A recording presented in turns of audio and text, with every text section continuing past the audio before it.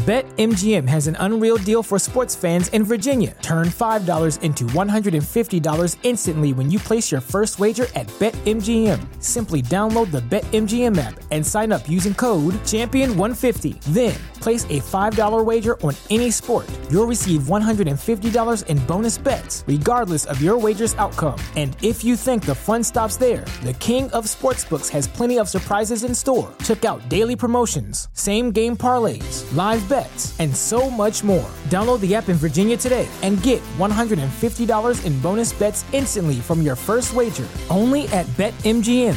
BetMGM and GameSense remind you to play responsibly. See BetMGM.com for terms. 21 plus only. Virginia only. New customer offer. Subject to eligibility requirements. Rewards are non-withdrawable bonus bets that expire in 7 days. Please gamble responsibly. Gambling problem? Call 1-800-GAMBLER. Promotional offer not available in Washington, D.C. The legends are true. Overwhelming power! The sauce of destiny. Yes! The most legendary sauce has arrived as McDonald's transforms into the anime world of WickDonald's. The greatest flavors unite in all new savory chili McDonald's sauce to make your 10-piece Wick Nuggets, fries, and Sprite ultra-powerful. Unlock manga comics with every meal and sit down for a new anime short every week only at WickDonald's. Ba-da-ba-ba-ba, go! At participating McDonald's for a limited time while supplies last. Are you thinking about starting a podcast but don't know where to start? Let me take a second to tell you about Anchor by Spotify. It's the easiest way to make a podcast with everything you need all in one place. Anchor has tools that allow you to record and edit your podcast right from your phone or computer. When hosting on Anchor, you can distribute your podcast across a plethora of listening platforms such as Spotify, Apple Podcasts, Google Podcasts, iHeartRadio, all the big ones. It's everything you need to make a podcast all in one place. And best of all, completely free. If you're thinking about starting a podcast, do yourself a favor and check out Anchor.fm or download the app to get started. Hey everyone, if you're enjoying Inquiries of Our Reality, I'd really appreciate it if you could drop a review or a rating, and I'll give you a shout out on the show. While you're at it, come join the Telegram group and follow the show on Instagram and across social media. If you'd like to support the show, check me out over on Patreon for early access to Inquiries of Our Reality and Big Dumb Inquiries, which is the Swapcast show I co-host with Kyle Rainey of the Big Dumb Podcast. If you'd like to pick up some merch, come check out the merch store. If you want to help me out to upgrade my equipment and pump out even more awesome content for you guys, come donate over on Anchor or Ko-fi. And last but not least, if anyone is interested in being a guest on the show, sponsoring the show, has a topic they want covered, or you feel you have something to contribute to the show, send me an email at inquiriesofourrealitypodcast@outlook.com. All the links I mentioned are in the show description. Just tap or click the Linktree link to be directed. Thanks, everyone. I appreciate you, and I couldn't be doing this without you. Now enjoy the show. The reality we live in can be a very strange place. Most of the time, fact being stranger than fiction. How will we ever start to understand this reality we live in unless we question everything? Join me and a guest as we unravel the mysteries of this reality, one topic at a time. This is Inquiries of Our Reality with Shane Jones.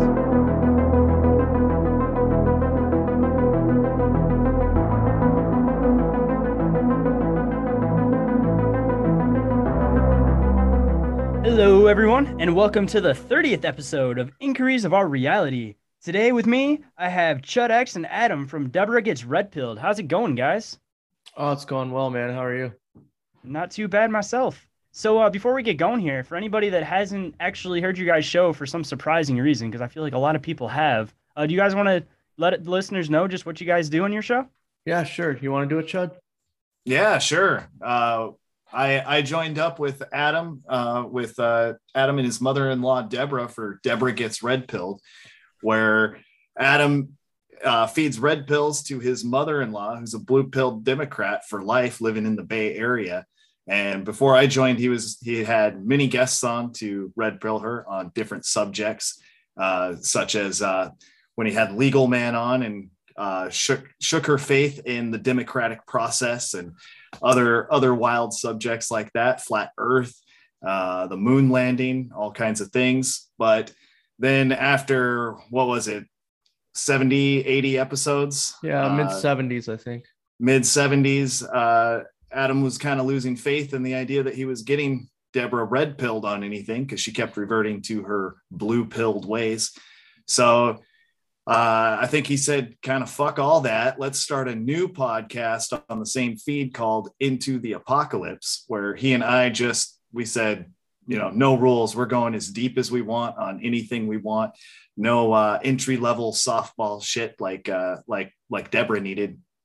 And we went for a little while like that, but now we've brought Deborah back into the fold, and we're doing some episodes with her and some episodes without her, depending on who we're talking to and how deep we want to go. So just as an idea, because I'm kind of curious, what was the initial red pills you were trying to feed her when you guys first started the show? First thing I did was first episode was just kind of intro. Second episode was 9/11. And then I did Franklin scandal, and we started, right at the tail end of the summer of 2020. So there was before, when I was brand new, I couldn't really get any guests on. It was just me talking to her about current events and pointing out the philosophical inconsistencies in her way of thinking, which, for the most part, people like with her politics don't really care about philosophical inconsistencies. But she, she's come a long way. We had Bart Sabrell on a while back, a couple episodes back, and she does not believe we went to the moon. She knows 9/11's an inside job, and she's lost all faith in Don Lemon and CNN and the Cuomo family. So that's, every once in a while she takes a horrific step back or just says something extremely retarded. But she's come a long way for a blue-pilled boomer in her world, and then I've realized that a lot of what's going on with her line of thinking is just not wanting to upset that apple cart, not disbelieving what I'm telling her, but not ever being able to stand up to somebody or tell somebody that she's in her circle of friends or family about some weird stuff, because she knows what that would mean. Yeah, just trying to keep with that, like, ignorance is bliss kind of a concept makes it so it's a little bit easier for her to navigate through normal society if she kind of keeps one foot in both sides almost. Yeah, I guess so. Yeah, just I don't think her husband knows that she's on a podcast. I don't even think he knows what we talk about or anything. It's quite strange. So hence the name. It's awesome that you guys started to actually get to red pill her a little bit, especially because you said you guys kind of threw the idea off to the side for a minute. But it's cool that she started coming around, even if she's only 1 foot in each side. It's still a good start. You gotta start chiseling away a little bit. You can't just fully throw somebody in. Yeah. We try to, but sometimes Chud grabs her ankles and I grab her arms and we swing her right into the deep end. So I got to ask, what was your guys' red pill moment? Like, what started making it so that, one, you guys started to realize that everything was wrong? And then what was the breaking point where you guys decided that you guys really wanted to start doing a podcast and start showing the rest of the world these different concepts? Go ahead, Chud. You go first. Well, mine goes back really far. And it's kind of in stages. I was a punk rocker, fuck the system, called myself an anarchist when I was a teenager, hated a lot of social norms and things like that. And I also within that probably considered myself to be a liberal to some degree. But then as I got a little bit older and I watched all of my friends as we were all growing up, they all became very much so, Democrats who were pro welfare and pro all these things. And I was going, well, wait, guys, I thought the government was bad. Weren't we all saying government's bad? At which point I started, I probably became less of an anarchist at that time, which I wasn't. I never fully understood the concept of anarchism back then.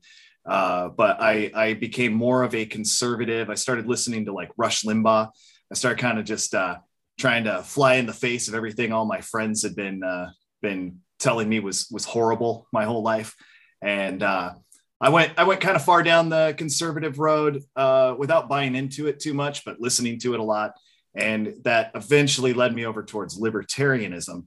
And I really bought into the whole libertarian concept and considered myself to be a libertarian for a long time, all the way up until just probably about 5 years ago was when I read some Murray Rothbard and some deeper anarchism philosophy books and things like that. And I really started wrapping my head around the concept of decentralization and all these things. And I went very far in that direction. And then 2020 hit, and I realized all of that shit is a complete and total waste of time. And that was as I was starting my homestead life. And I've worked very hard since then to try and decentralize my life and live under more of the concept of agorism and things like that than I was, as I considered myself to be an ANCAP for a long time, an anarcho-capitalist, which agorism might in some ways it's the same concept, but it's throwing out these labels and barriers that I think get put up around ideals of libertarianism and anarcho-capitalism and things like that. And meanwhile, as all of that stuff was happening, I knew that 9/11 was an inside job. I knew that vaccines were bullshit. I had a very strong interest in ancient history. And when I discovered Graham Hancock, that put me into a whole new level of believing that our history could be false. And then as well, in about 2020, I learned of the concept of Tartaria and started going, oh shit, I think it's possible that everything we've been told is total bullshit. So I'd definitely love to touch back on the Tartaria a little bit farther in the episode once Adam lets us know how he started all this stuff too, because that's one of those concepts that I hear a lot about, but I haven't heard enough about it in one solid spot to really get a full grasp of it. So I'd love to definitely learn more about it. It takes a lot more than one solid spot to get a full grasp of it, man. True. So we're not there yet either. It's so true. Yeah. Yeah, I guess I'll go. I got sober off drugs and alcohol when I was like 32 years old in 2012. And up to that point, my life was just kind of ruled by the thought of when can I get what I need next. And, a few years of just healing my brain and getting back to normal and getting a job. And like, I got a good union job and was kind of just a cog in the system. The election season of 2015 starts coming around. So we got Hillary Clinton, we got Donald Trump, we got Bernie Sanders. I'm all in on this. I'm a union iron worker at the time. I'm all in on it. I start giving money to the Bernie Sanders campaign. I haven't discovered economics yet. Stuff that Bernie Sanders is saying makes a lot of sense, and he's in this primary race with Hillary Clinton, and he's winning all these state primaries. He's winning the popular vote, and he's leaving the state with less delegates, or less, is that what they call them, delegates, than Hillary Clinton is. And she's like she's winning because there's these super delegates that like each state has a few people that have super delegate votes, kind of like, I guess, and they're all they all work for the Democratic National Committee.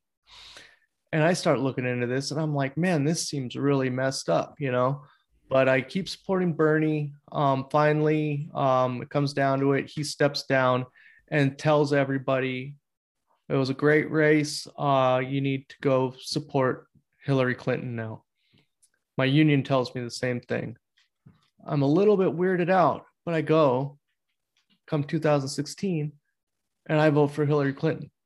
One of the most shameful, regretful, embarrassing things that I will openly admit in my life. There's a couple more, but I won't talk about. I won't admit those ones.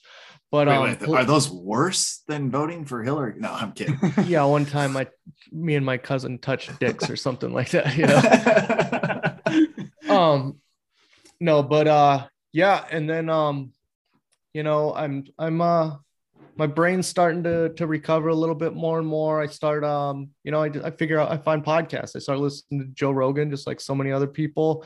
I hear this guy, this comedian, this libertarian comedian, Dave Smith on Joe Rogan. And just like Chud X, I start going down this whole libertarian freedom, anarcho-capitalism rabbit hole. And I don't go as deep as him. I don't read as much, but I'm all in. I consider myself an ANCAP. I think that, we need to change the world by not having any government. And I think that that's maybe a possibility at the time, which I know for sure is not at this time. I would like it to be, but I know it's never going to happen. And, I just keep, and then at the same time, I start, I think people that get into libertarianism are very open to conspiracy theories. I started listening to Tinfoil Hat. I do jujitsu. I'm a big Eddie Bravo fan. I find a whole bunch of people that I like, podcasts I start listening to and exploring all these different things that I never, that I would have previously. I know for a fact that I made fun of people, chemtrails, vaccines, people that believed that this stuff was real or bad for you. And, I start my brain just kind of explodes and I start this massive download of information. I start talking with my mother-in-law. My in-laws are fantastic people. I got really lucky. It's not that often that you can show up with like severely cauliflowered ears and like missing teeth and throat tattoos, and your somewhat conservative in-laws love you and accept you and are nice to you. So I got lucky there. And I just started kind of like trolling my mother-in-law and like talking to her about the inconsistencies of the politicians that she worshiped and all this stuff. And I got tired of listening to these conspiracy shows. It would just be like two or three people agreeing with each other the whole time, kind of like what me and Chud X have now. But and I was like, man, this would we would have these long text threads of me just like pointing out just the horrible things that the people that she worships does. And I was like, this would be a really cool idea for a podcast. And I put it off for a long time. And then summer of 2020 in Portland, Oregon, where I was living, got so bad that I gave me the motivation to get up off my ass and get it started. And, it's been a long road since then. We're 125 episodes in, and yeah, I think we're doing great. It's a lot of fun. It's really frustrating sometimes, but I've gotten to talk to like all my conspiracy heroes, and Chud X and I are we met on the internet. We met through Monica Perez's propaganda report, and we're like best friends now, and we know each other in real life. And yeah, now I don't live in the city. I live on a 15-acre homestead, and I don't have a job, and I just like chill and I work hard every day, and I have sheep, and it's a weird trip, man.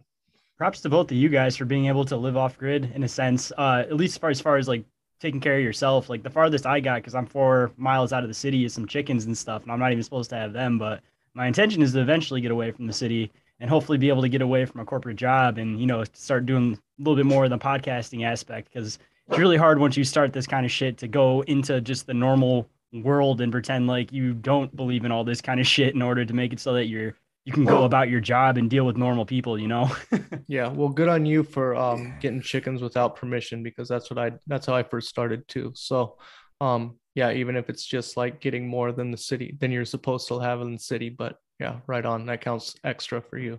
I got a tiny little backyard. Push all those rules. Push them. Dude, I got 2 ducks too. That's the even funny part about it. I got 2 coops in my backyard, and I do gardening and all that kind of shit during the summer. I try to grow my own fruits and vegetables. Most of the time I go to like Eastern Market, which is this little area in Detroit, weirdly enough, but it's like a meetup for all the local farmers and everything. And I try to just buy as much local stuff as possible, because I'm all about trying to support local and small business type people rather than, all these big corporations that have enough fucking money that, are still around after COVID, because, they're purposely trying to shut down all these mom and pop shops, So you live close to Detroit?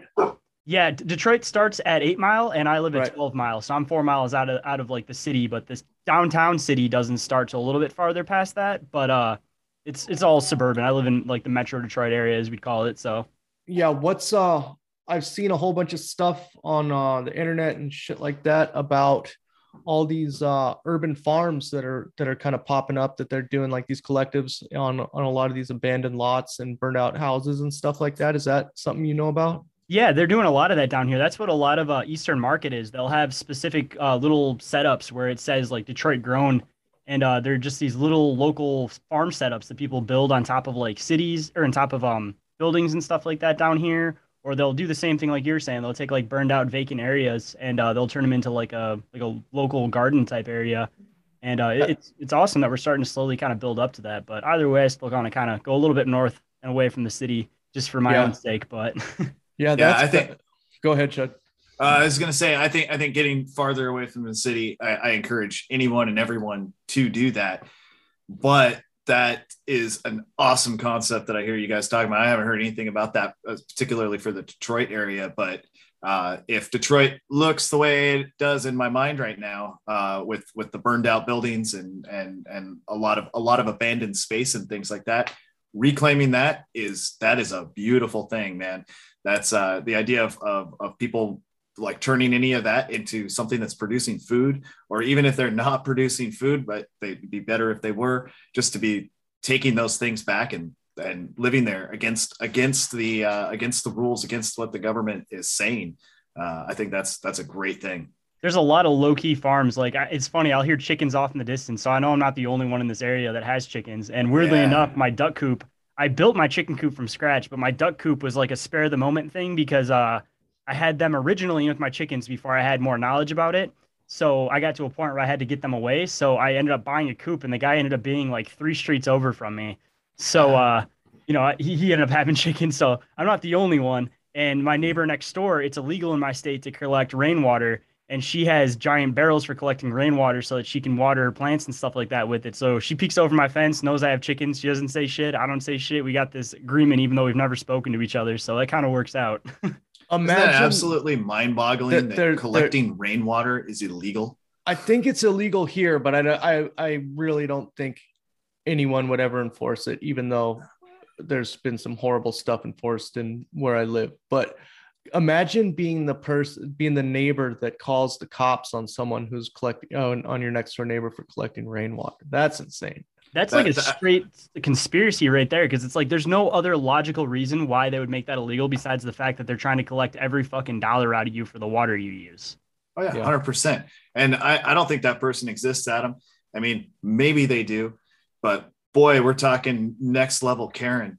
Karen squared. Yeah. Because I don't know, like for one thing, I mentioned things like illegal rainwater collecting, which isn't an issue here.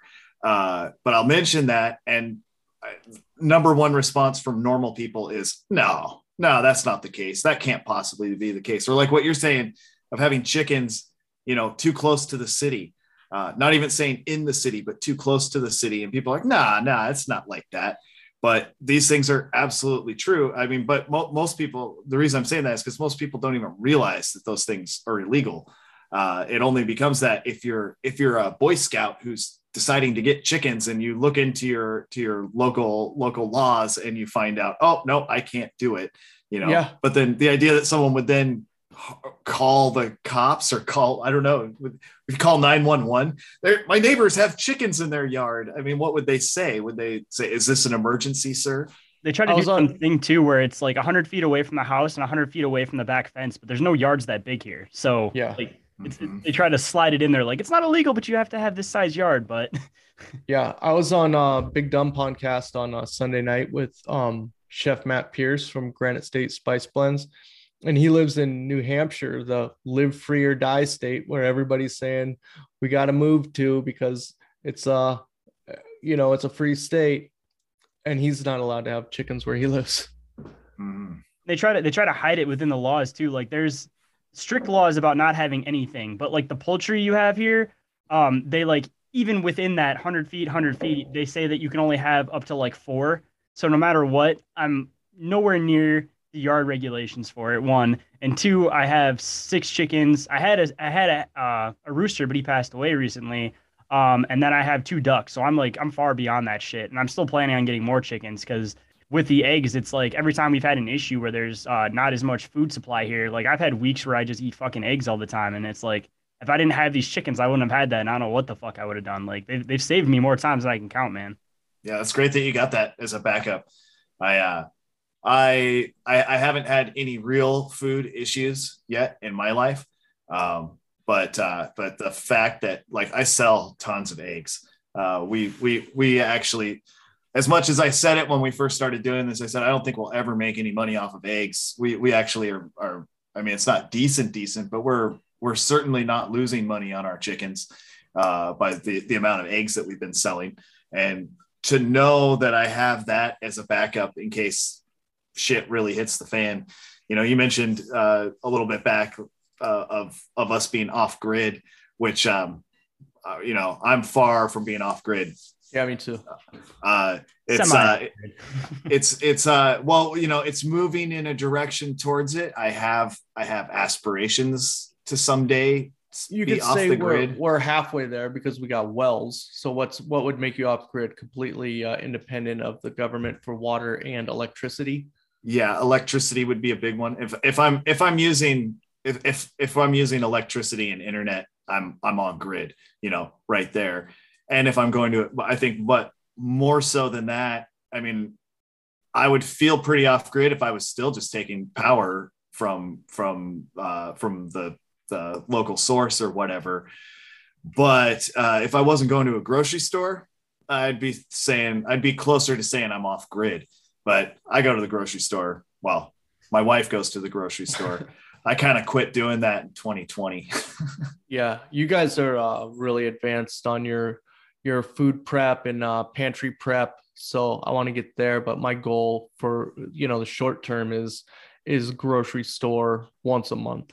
And I think that's doable, and I think it might be extra doable coming up in these future months coming up, because I don't think there's going to be any reason to go to the store soon. I don't know if it goes across every single state, but there's a lot of states that'll say you can be off grid, but you have to have one type of hookup. So again, that's just, another money grasp that they're saying we want to collect money from you. So either you have to have water hooked up, you have to have electricity hooked up, you have to have something, but they don't want you to be completely off grid from them because they want to be able to keep tabs on you and still make money off of you. Nice. How about if I hook it up and then don't use it? Yeah. There you go. Shit. You could hook up electricity and then, have your own solar power hooked up. Just have it some other form. Yeah. Or did you get that set? Did you get your new setup with the generator? Is that installed and good to go? It's all good to go. I just got to get it. Yeah. So if you were in this hypothetical, okay, I have to be hooked up, but then you throw that switch that you had installed and you run off of a generator and, you're hooked up, but your bill is, either $0 or $5, whatever the minimum. They probably have a minimum amount that you have to pay. Yeah. I would imagine. Yeah. Turn on one light on that power, and then everything else you have running on the other power. So it just looks like you're doing a little bit of something. You'd be like, oh no, I just don't use that much power. I promise you. One little floodlight that's in there for you to turn on to look at your generator. Yeah. the gasoline bill for the generator would get expensive though. Yeah. Right now at this point in time. Yeah. Generators seem like they're 2 years ago, I would have been talking all about, you got to have a generator. Now I'm going, well, fuck, man. The generator's kind of short-sighted to me. Like it's, I mean, I'm not against generators. Don't get me wrong, but it's, in my little spot for my area that I'm in, gas in general is above $5 a gallon. But I go out to this Indian reservation where it's stayed closer to $4, like almost $1 less than what all the people around me are paying. But now that's getting up to $5. And the city's getting up to $6 a gallon around here, which is like just freaking insane.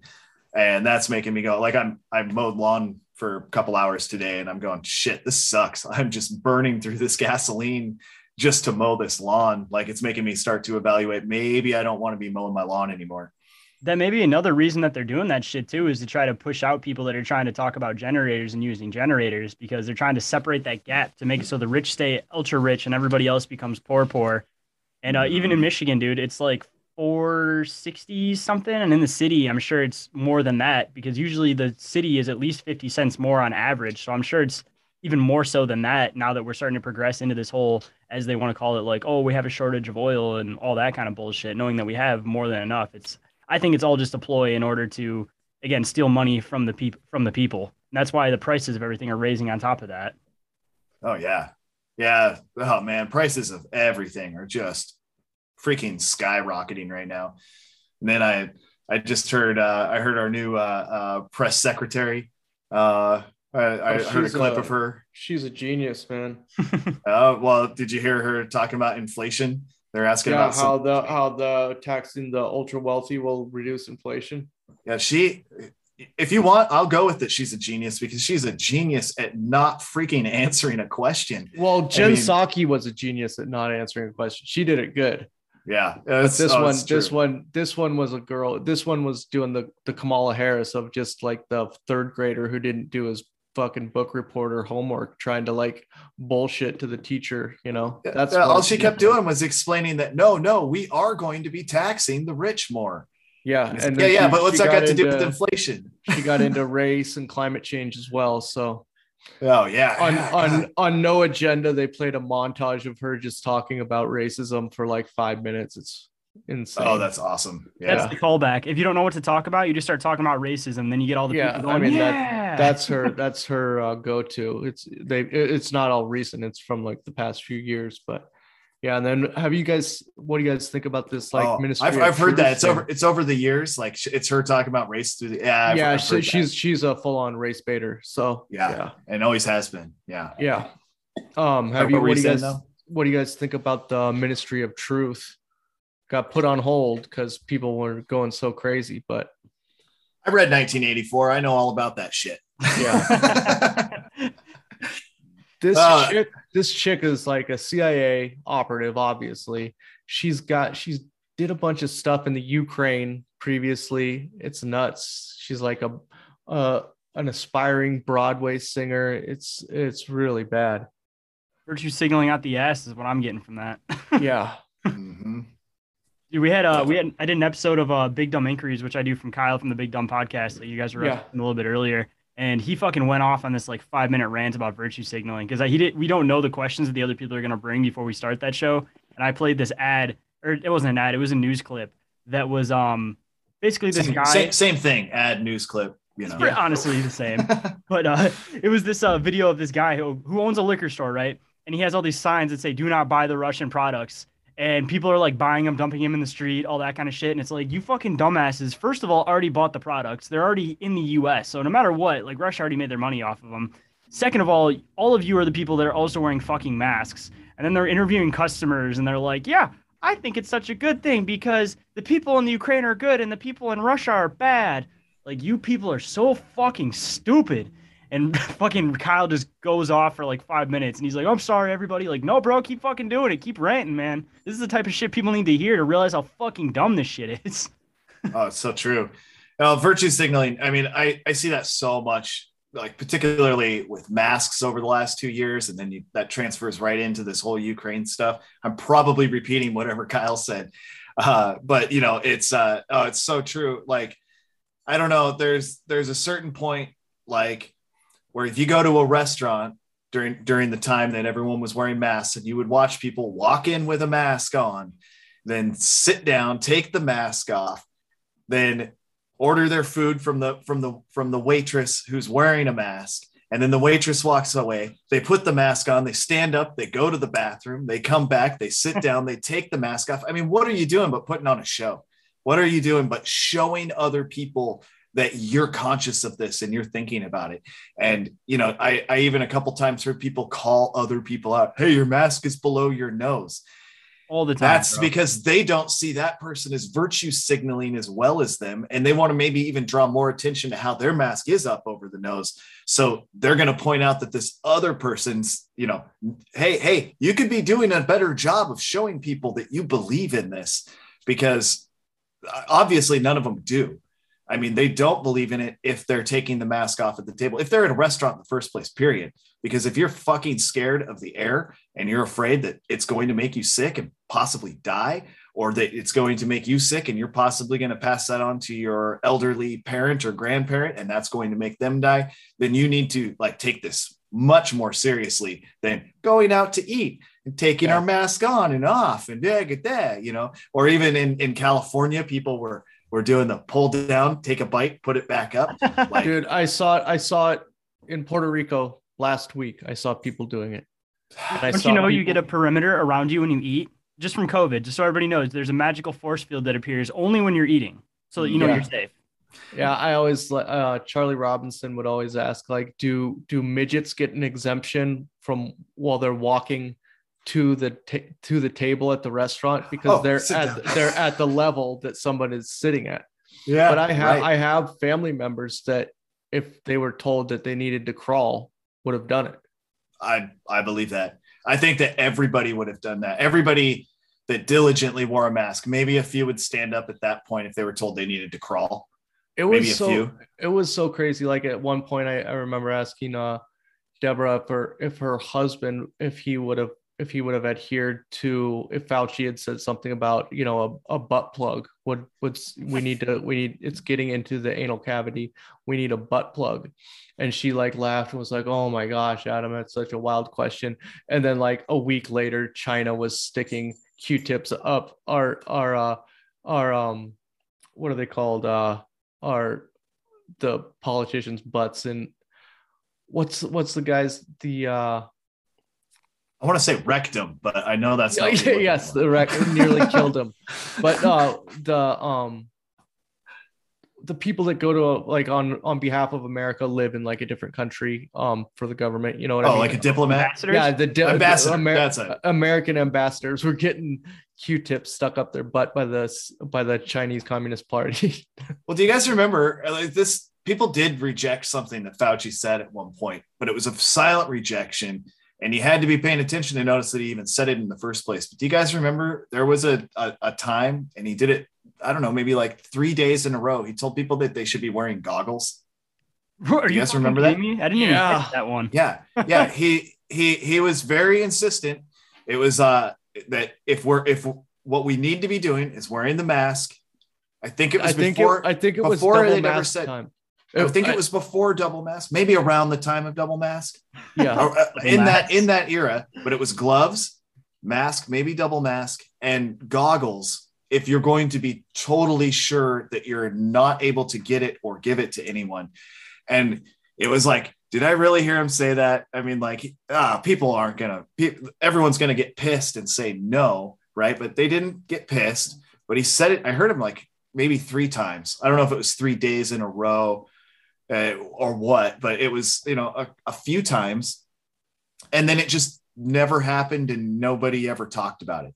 It didn't really make that, like, I don't know, maybe it's that Rachel Maddow didn't give out the marching orders as second command of whatever it is. I don't know, you know, or Don Lemon or those people. Like, I don't know. I had to assume at that time that people just rejected it. Like, yeah, dude, you're telling us to wear goggles when we go out. I mean, I'm surprised you didn't say something about wearing like a full bodysuit at that point. Because no shit, dude, I saw people in Michigan wearing full bodysuits. And one of my favorite things to do now is that it's ironic that it's always the worst, shittiest fucking drivers, but they're always the same people that are wearing gloves and a mask in their car. Like, bro, you're the only fucking person in your car. You don't have any strangers in your car. It's you driving home from work. Like, why are you wearing a fucking mask and gloves? And even if you were wearing gloves, for example, say you touched something that was contaminated, theoretically, like you're contaminating the whole fucking inside of your car by touching your steering wheel, touching your radio. Like, you'd want to take the gloves off before you got in the car, or if you're that crazy, change your gloves before you get in your car, you know?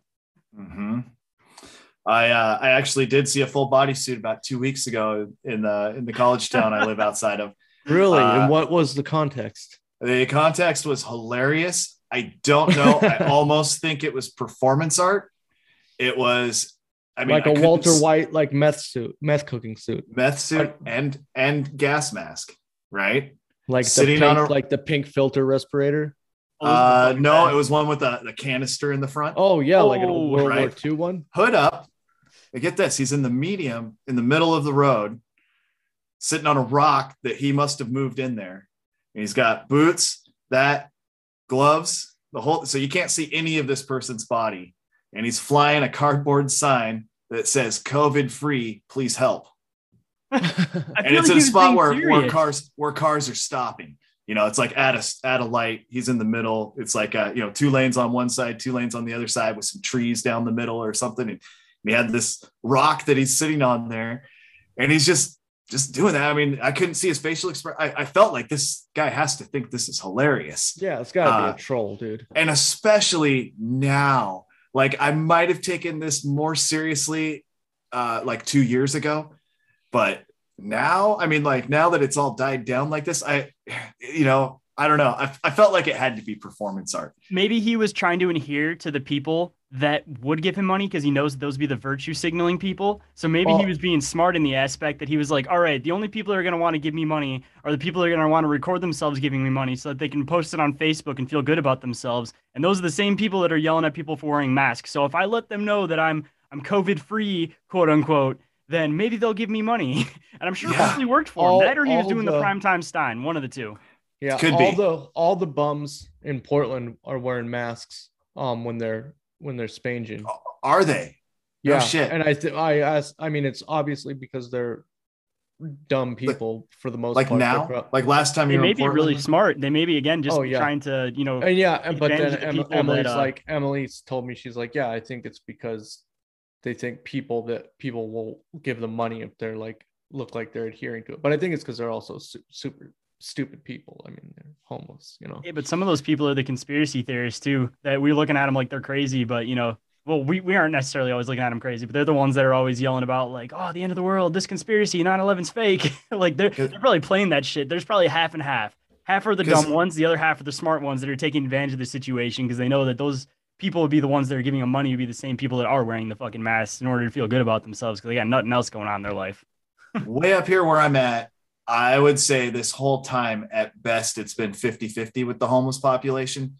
The ones that are flying signs typically are wearing a mask, but the ones that are sitting on up against a building, not flying a sign, but just like drinking or smoking or doing whatever they're doing, none of them have been wearing masks like this whole time. Even we had like this big, I don't know what to call it. I talked about it with you and Travis Mateer at one point. Adam. Yeah, the importation of the bums. Yeah, the bums all went to City Hall. It was actually orchestrated by Antifa that they moved all the bums. They got all the bums to camp out on City Hall's property. They destroyed. But they were all like imported though, right? Possibly. I would say the Antifa was definitely not from around here. The bums, I think there were more of them than I would have seen. It's hard to gauge because normally they're so dispersed. They're not all in one area. It got to where you weren't seeing homeless people anywhere, but it was just packed onto this lawn of City Hall and the library that's across the street from there. And I don't think there were any masks anywhere in that, even when Antifa, who are all wearing masks, possibly for other reasons besides COVID, or maybe all this COVID stuff was just a godsend to them that like, oh, hey, now everyone's wearing masks like us. But the homeless people in that situation they weren't masking up, which I thought was kind of great because it showed this juxtaposition of the Antifa mask Nazis. I have to assume when they're not busy being pissed off about homeless people. But yeah, to see them working so hard to help these people, which they were not helping them at all.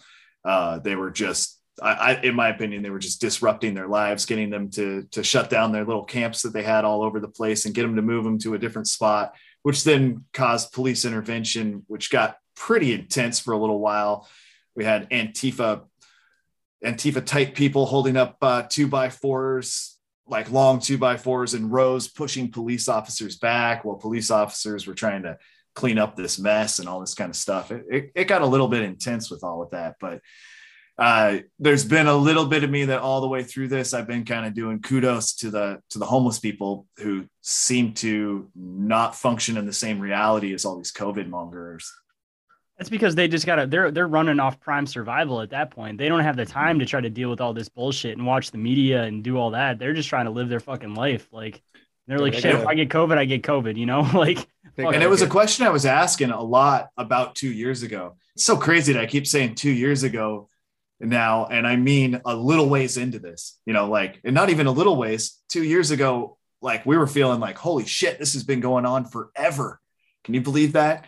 Like Yeah. that I remember March, it was- April, May, 3 months in, we were going, this can't last much longer, guys. It was, and then it was 18 months for a long time. Everybody's just saying this has been going 18 months, and now we're saying that 2 years now. 2 years. It's been 2 years and 3 months since like the hammer came down.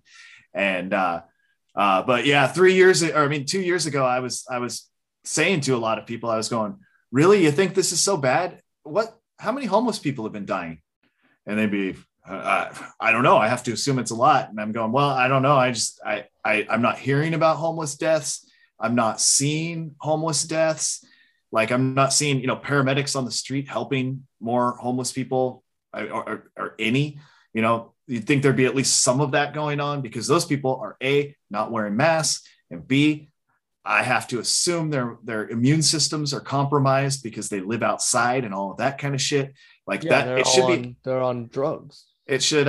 We should be seeing a massive incline of death in homeless populations, and I never saw it.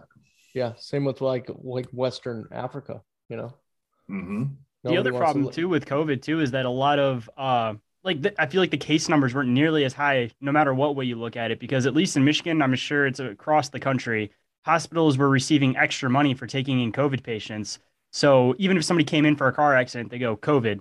So it was falling into an issue where if somebody died during like a car accident and they were trying to, collect insurance money and stuff on these people, they were looking at their death certificates and they were saying that they died from COVID, and then they're having issues with being able to like collect money for funeral costs and all that kind of shit. So like the numbers in the US were easily jacked up to the point where people can't even deny it. But, all these mask wearing, ones that are falling for the system, they still don't want to deny, still want to deny that shit, even though it's common knowledge now that doctors or hospitals were receiving more money for saying people had COVID, no matter what way you look at it.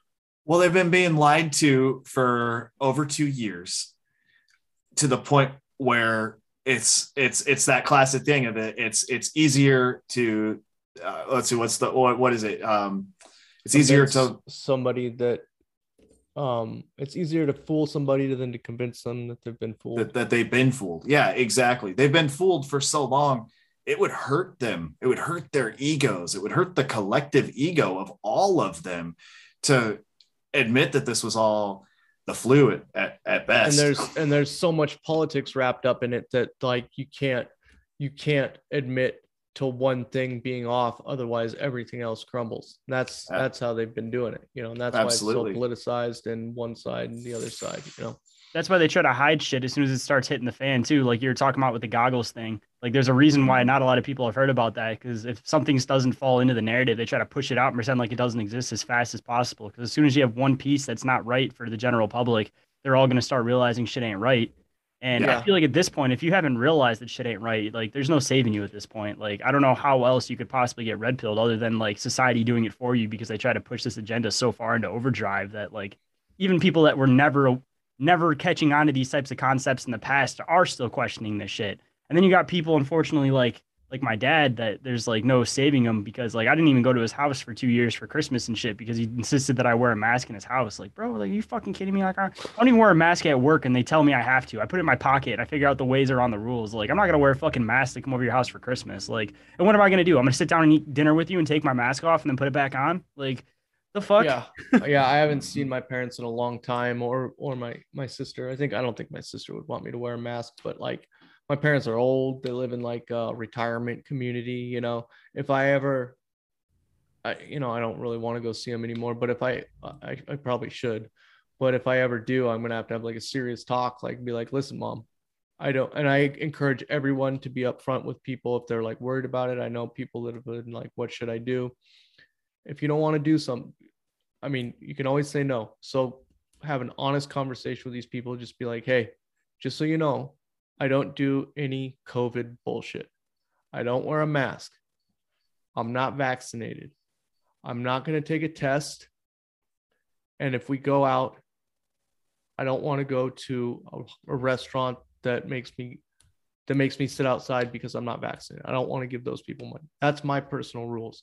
And I'll say, I hope that works out for you. If not, I understand, and we'll see each other at a different time. But for now, that's my rules. And I think that would solve a lot of mix up and issues for people with families that are not seeing eye to eye on all this bullshit. So what do you guys think about that? I definitely agree with that. Honestly, that's kind of the thing I laid out with my dad too, was that like, I'm not going to wear a mask. So either you have a choice that, I come over your house and I don't wear a mask, or we don't get together. And he chose the latter. So that's what it was. And I mean, shit, I even got in trouble at my work, not to jump topics, because I would definitely want to hear Chud's explanation on that too. But, like at my work, I ended up getting in trouble at my work because there was like this big meeting in the office, and they're like, everybody come up. And this is when COVID first started. And I walk up, and of course I'm not wearing a mask. It's in my back pocket. And they go, why aren't you wearing your mask? And I walk into the back, and we have bottles of spray alcohol. So I grab a bottle and I walk out into the office, and I go, tss, tss, and show that it goes through the mask. And I'm like, why the fuck do I have to wear this? So the manager pulls me in the office, and he's like, oh no, I'm with you, but it's a placebo thing. It makes everybody feel better. I'm like, I don't give a fuck if it makes other people feel better. It doesn't make me feel better. So why is my opinion matter less than their opinion? Like, if they got a problem with it, I'll stay in the back of the fucking room. Like, that's just how it's going to be, man. Sorry. Yeah. I think that's worse. I think that's worse when it's when someone's saying, no, I get it. It doesn't work, but we need to do this to make other people feel good. Yeah. That's the feel good. The Joe Rogan explanation. It's is that what Joe says? Yeah. He said at the start of this thing, we were all so scared that we were going to die. If you didn't wear a mask into a restaurant, you were an asshole. That was Joe Rogan. Recently within the last, I barely listen to Joe Rogan anymore. I listen if like Tim Dillon's on, or like a guest I likes on. But I feel like a lot of us kind of strayed away from Joe Rogan, because after the whole like freedom of speech thing, he's definitely like calmed himself down, I guess. Like, he doesn't push the boundaries as much as he used to. And it's kind of hard to like see him becoming like almost like a docile animal for the system, in a sense that he like feels like he can't do anything anymore, and he's not willing to push the limits anymore, Or they'll let him have on these like people like Peter McCullough or Dr. Robert Malone, who's an obvious CIA asset, and kind of be like, oh look, he's not adhering to the popular opinion of the mainstream media, but he's still having these guys. I mean, Peter McCullough, I think Peter McCullough is the real deal, but Robert Malone's obviously just waiting to unleash his vaccine upon the world. And this has been incremental with Joe Rogan for years, though. I mean, the guy used to not believe it. He was a moon landing denier for a long time. One of the best. Nobody goes, yeah, he knows so much about it, and he'll still but yeah, nobody goes where we are and goes back except for him. Ignorance is bliss. That's what it is, man. And I feel like at that point, he's just faking it, because he's just trying to have as many. I don't want to call anybody out like that, but like, there's a certain point where it kind of makes it obvious that you're doing what you're doing because you're more worried about having a bunch of listeners and making money off your show. And I kind of feel like Joe Rogan's kind of gotten to that point, and that's why he doesn't listen to him anymore. Do you think that? A lot of people think that he got talked to. Yeah, I think so too. I feel like after that whole thing, he constantly has Mike Baker on, who's an ex-CIA agent. But hasn't he always had that guy on? Like, not always, but at least a long time. Like, I don't know when pre-COVID times. I started listening in 2015, and he was, on pretty early on, when I was like, oh, this guy sure knows what he's talking about. And then, this might be a reach, but like a lot of people think that guy's his fucking handler. Could be. Honestly, oh, no shit. He has a lot of ex-CIA agents and stuff on his show. Like, it's like a regular thing, and it's like there's only so many ex-CIA agents or ex-FBI, whatever, that you have on before it almost becomes like how do you have all these connections? Are you like he's just trying to manipulate people in a sense, like that's how I kind of see it, is like there's no reason why there'd be so many people that are ex-military personnel that are willing to talk on a show against shit unless you have some kind of ulterior motive to do so. Yeah. And like, there's no, unless you've been to prison, you're not an ex-CIA agent. Like John Kiriakou, that guy's an ex-CIA agent. That guy went to prison for blowing the whistle. But all these other people, like, you think George Herbert Walker Bush was an ex-CIA agent, or was that guy in the CIA his whole life. I got to get your guys' opinion on this one thing too. So I've been preaching this on my show and I'm very adamant about it. And people have said, oh, but this, but that. And I'm like, no, dude, this is a stand you have to make. Fake vaccination cards. I'm 100% fucking against the whole idea. I get people trying to make money, but here's the thing. You get those cards and you're just playing into the system. Even if you don't have a vaccine, it looks like you have it. So you're fucking it up for the rest of us. So 100%. I'm 100% against that shit. Yeah, I'm with you 100% there. That actually ties into, I was going to say of the wearing a mask just to make other people happy kind of a concept.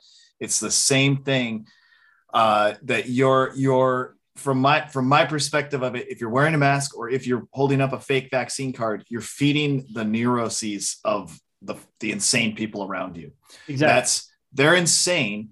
The example that I always use, I don't know if it's that good, but I tend to fall back on it, is if you know someone has a phobia of styrofoam, do you live a life for them removing styrofoam to make it so that they can live a comfortable life where they never deal with styrofoam? Or do we face the fact that you have a mental problem and there's styrofoam everywhere and we have to work with that. We have to deal with that.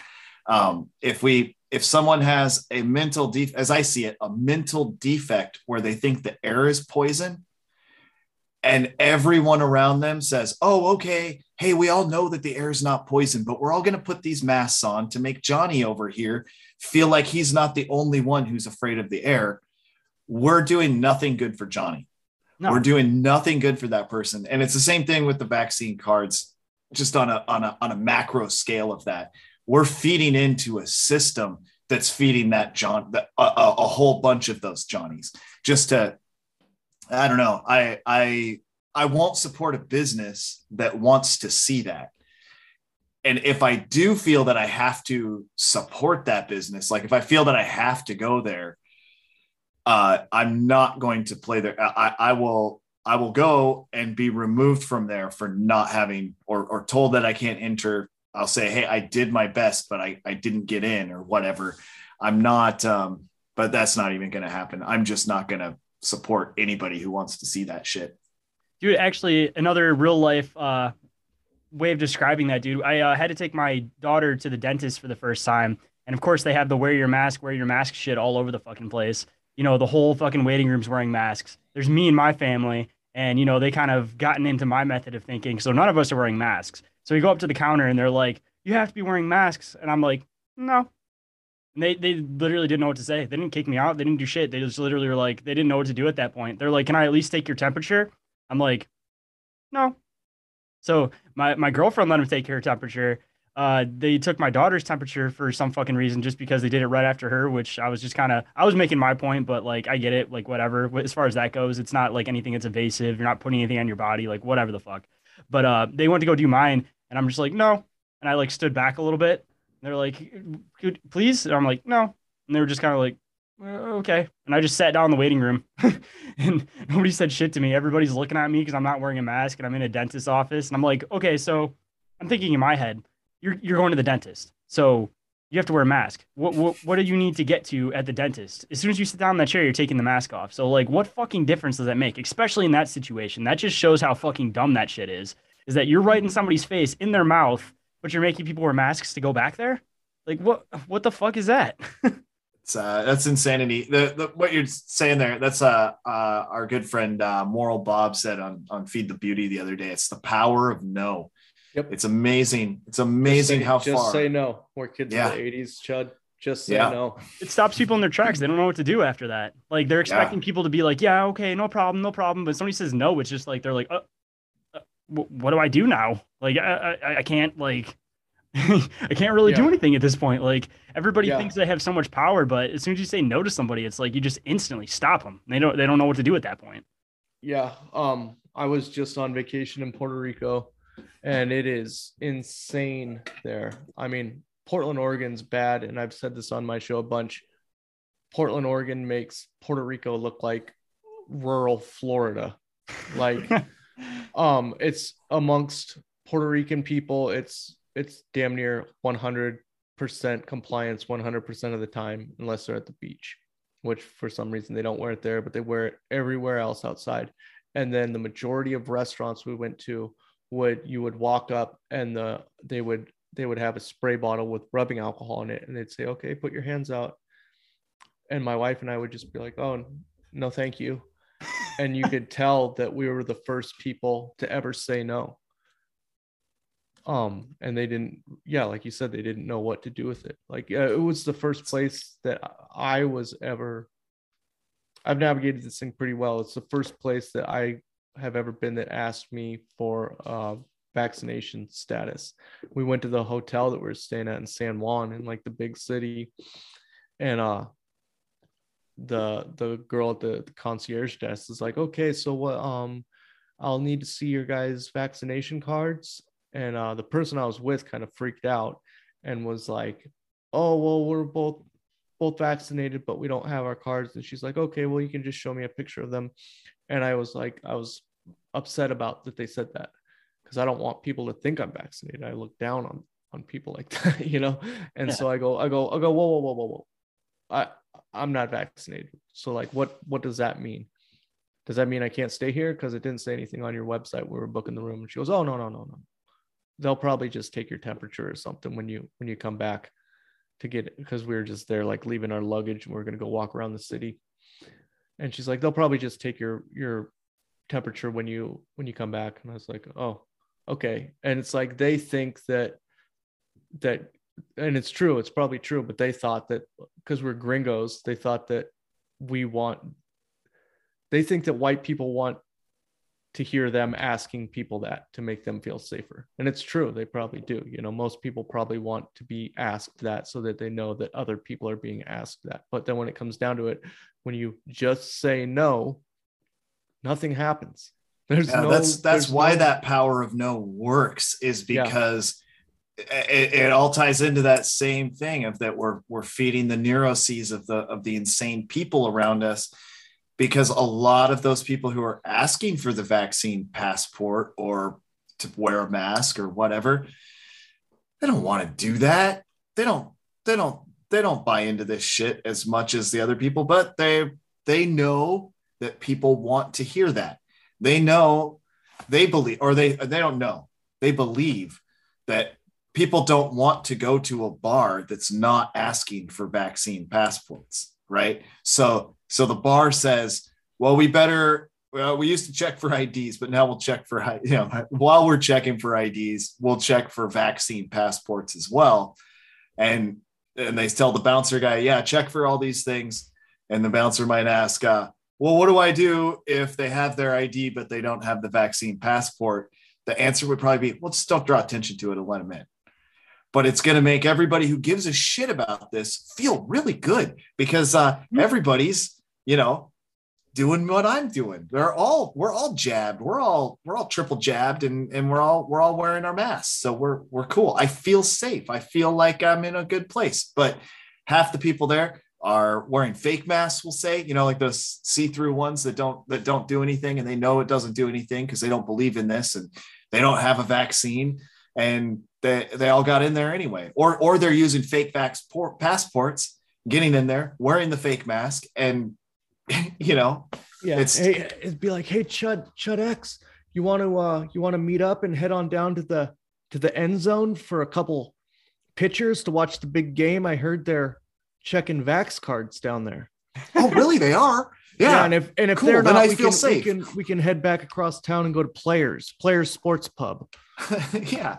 See, that's the other thing people don't consider too, is that like, if you just say no, these small businesses aren't going to say no to you because they're suffering so bad from this COVID shit that they're trying to do it in order to keep their business open. I'm sure, like, I get that kind of a standpoint, but like, they're not going to deny people, because then they're just losing out on more money they need to be making, especially during these times when, their fucking business, somebody got shut down for a fucking year, like minimum, I would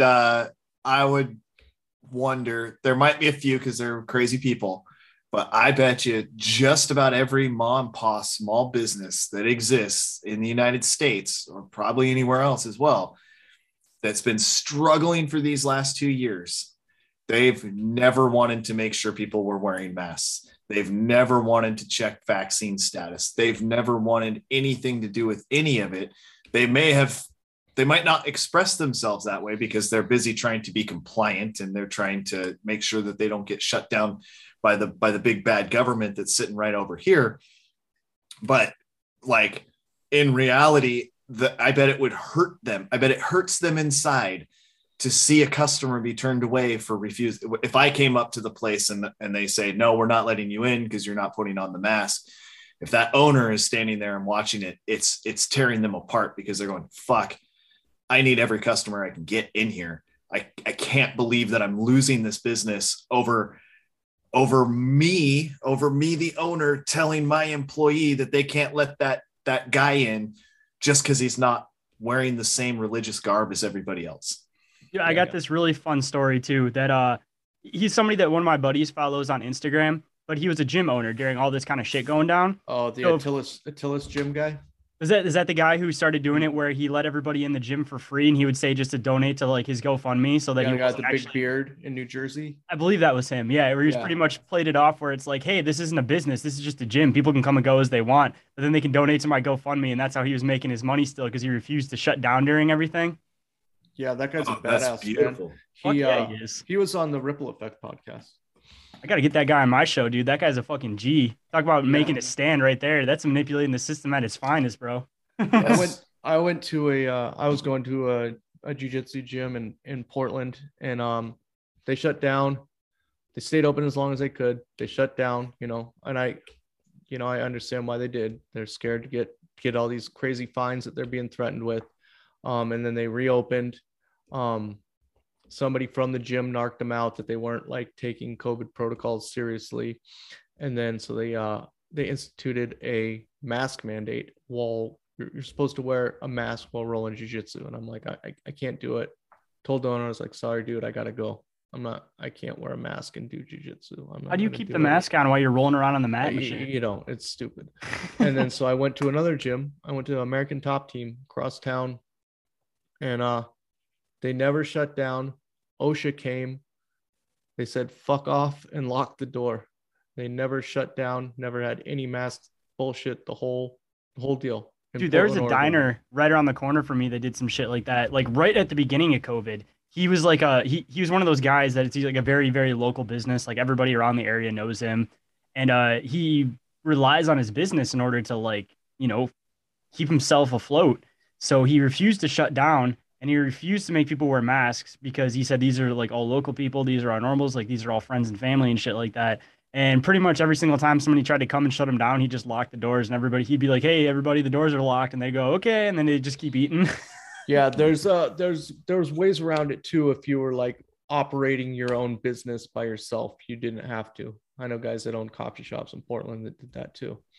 Fucking smart. Again, manipulating the system. You got to use their words against them, and you got to use their rules against them just to play the fucking game.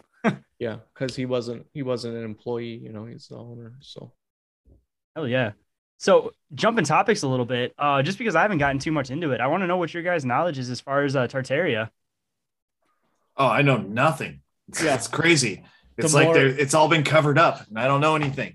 If you would have asked me 6 months ago about this, I would have had a better, more concise, clear explanation. So I the more I learn, the more I realize I don't know anything about it. My kind of not expertise, but what I kind of know the most about, what was my good jumping in point, was the World's Fair expositions, just because I could look at it through the lenses of construction, something that building construction, something that I understand because I did it for so long. What do you feel, Chud? Well, what was your first toe in, besides like when you always talk about how you started here, you heard red bricks and melted buildings and all that. Was the first thing when you heard about it clicked in your head? Well, it's easier for me to say what didn't click, which is that I always say I believed in an ancient civilization of some type that's been hidden from us, and in my mind that was always ancient. Like real ancient, Egypt.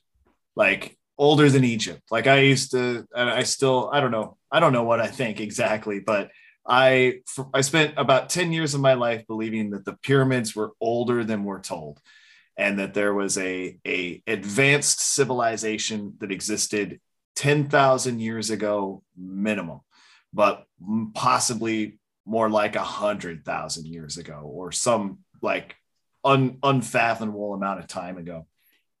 And then when the concept of Tartaria came to me, I really had a hard time swallowing this idea of the same concept, but zoomed not into 10,000 years, not into 6,000 years ago, not into 1,000 years ago, but 200 years ago.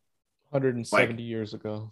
Like 200 years ago, there was a civilization right here that I cannot fathom, that I cannot see or take in. But then very quickly, within viewing the world through the lens that was a possibility, it all started to unravel, that I started seeing holes in our history that just weren't adding up to me anymore. And a lot of it had to do with architecture, had to do with buildings being built in the 19th century that are more advanced than than we can build today. And this was being done not only by horse and buggy, but also being done in an incredibly short period of time. The timelines don't line up one bit from what we're being told. We're being told that there's massive 700-acre, little cities built for the Chicago World's Fair that were built from 1891 to 1893. And when, huge building firms are asked about it today, confirmed that it would take over 2 years to draw the blueprints for a project like that, and with unlimited manpower and today's technology would take 15 to 20 years. Yeah. And that's like, if you look at like the Chicago Exposition, the Columbia Exposition, as it was called, from 1893, UCLA fairly recently released a simulated video of that entire layout as it would have been, like a computer graphic layout. Like it could be interactive, but it's just a video. I'm sure there's people at UCLA who could interact with this like a video game and go through and look at all the buildings and stuff like that. And that took something like 17 years for them to build that simulation to put it onto a computer. So do you guys think it's a false flag possibly? Because I've been hearing that a lot around the community, is that they're trying to throw that one out, so that even conspiracy theorists are following that whole thing, and there's other shit going on. It's that, the magician's trick. I think it's more that we're over the target. So that's what they're saying. Bloomberg's coming out with articles like the title of the article is Tartaria, a dive into the QAnon of architecture, shit like that. So, and then we got this guy who made the Lost History of Flat Earth. He's coming out now and putting out a new film saying that everything that he thought was wrong, that his two previous films were both bullshit. I think as soon as people start looking into things like this and getting over the target, that it's their play to come in and discredit it in any way possible. So that's my opinion. And that could just be my bias because I'm so fascinated with this, but that's how I feel.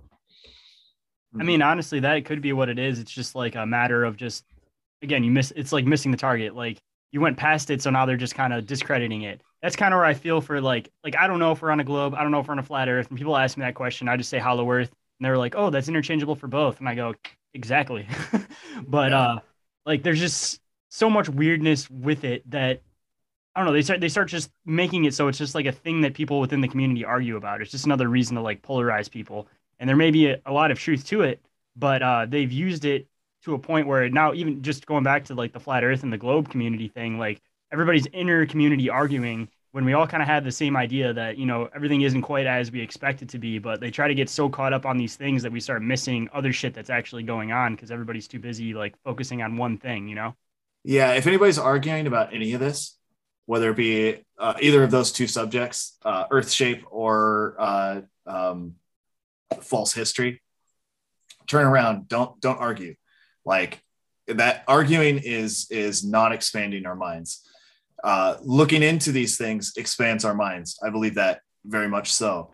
But sitting and arguing about it, it's not productive. And that is where it could be a false flag of sorts. I don't know if that's the term I want to use, but that's where it could become a distraction, where we're going to miss important things. I don't take a hard stance on earth shape. I'm earth shape agnostic to some degree or another.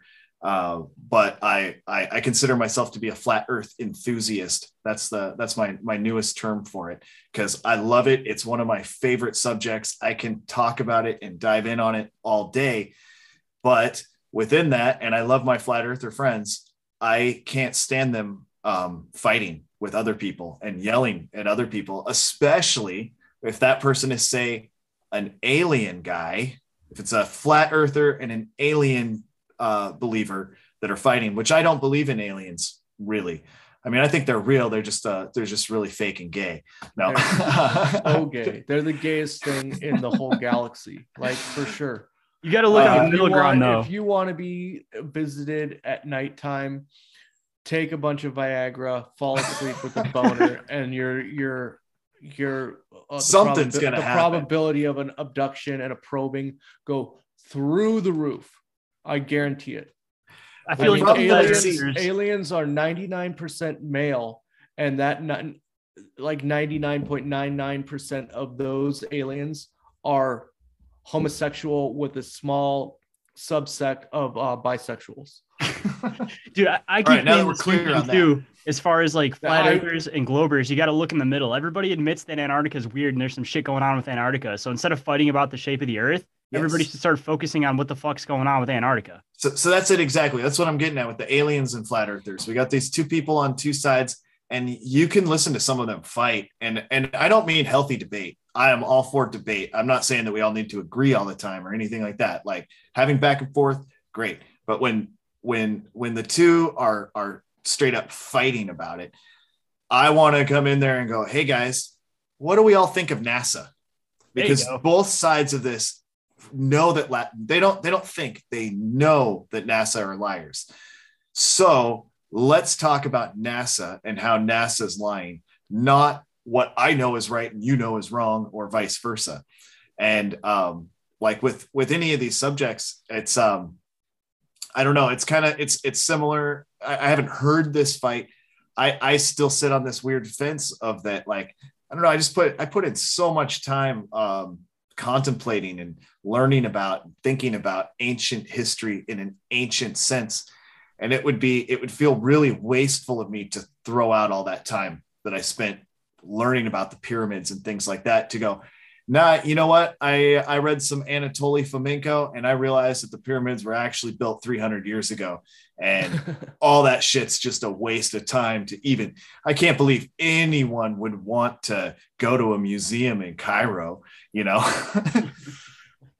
It's all that, it's the same thing. Both whether you believe that there was an ancient civilization 10,000 years ago that was different than what the archaeologists and academics are telling us, or if you think that it was something much more recently, like in both cases, you're saying, hey, schools are lying.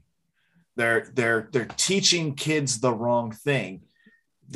Kids are growing up and they're going to college and they're having that driven in such a way that now a mainstream thinker thinks that you're crazy, whether you say you think that the Sphinx is older than the Great Pyramid, or whether you say, and maybe there's different levels to this, by the way, a normie would think of it, whether you say that, or whether you say, I think it's possible that all of our history was taught to people during the World's Fairs of the 19th century. It's the same concept of that, that this is a bunch of lies. And, you know, as far as the Tartaria, as me and Adam talked about on our last episode with Manuel Kingman. Great episode. I just put it out today. Oh, that's great. That's great. We talk about the word Tartaria. I don't know where Adam's really sitting on this, but I expressed that while I picked up the word Tartaria and really used it, and maybe even overused it for the last 2 years. I'm going to try and disassociate myself from overusing that word. I want to use it as an umbrella term, but really what I'm talking about is old world. I'm talking about the old world. And I know that there is some deceit as far as the old world goes. There's something more. False history. It didn't go down the way we've been told. The timelines are not correct, and things didn't happen the way that we've been told they did. And I think that the best way for someone to really start to wrap their head around this, if this is a totally new concept, is like Adam was saying, look at the World's Fairs.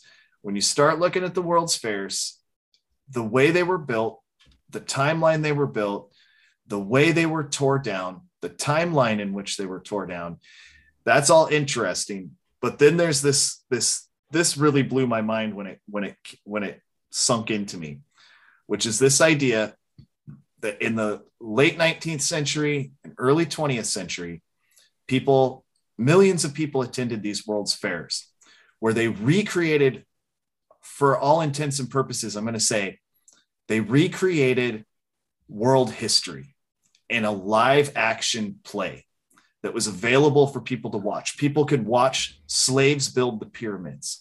They could watch South American cannibals kill dogs and eat them.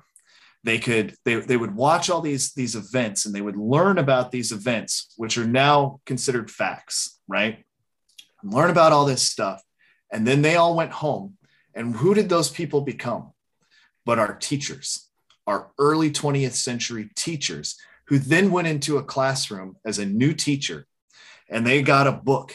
And that book was sent to them by none other than the Rockefellers. And in that book had all the stories of how the pyramids were built, for instance. And there it is. And it says it was built by slaves. And they go, in their head, they're going, I'm going to be the best teacher anyone's ever had, because I've actually seen this shit. I was basically there. It's the equivalent. Those things back then would be the equivalent of someone who saw some really, really kick-ass movies that showed world history events, but most people didn't see those movies. You know, like, you're the only one in your town that went and saw, I don't know, a Star Wars level. Yeah, went and saw Tron or whatever. and then you go to tell other people about it, and you have this strong visual image, and you feel connected to the story, and you have this passion about it. And that's what happened in this country in the early 20th century and late 19th century. That, I'm certain, happened. Now, all those events they learned about could have been true. I'm pretty open-minded. I have a hard time believing that these days, but if they were true, then they were great teachers that taught people the real true history of the world. But if they had been deceived, they did exactly the same thing with false information that they wouldn't have ever known was false. And that's how we could get to this point. And honestly, it's like a belief system too, where somebody's taught something and it becomes so, they believe it so much in their mind that no matter what somebody else says, they're never going to start not believing it anymore. You know, it's like that whole Russian propaganda thing that you eventually lie to somebody for so long that you start telling them the truth at a certain point, and they don't believe the truth anymore because they've been lied to for so long that they start accepting those lies as truth. Mm-hmm. It's no different. Look at it, like, before we even start talking about all this crazy shit, look what run-of-the-mill, old school Egyptologists had done to people like von Däniken and Randall Carlson and Graham Hancock and like that.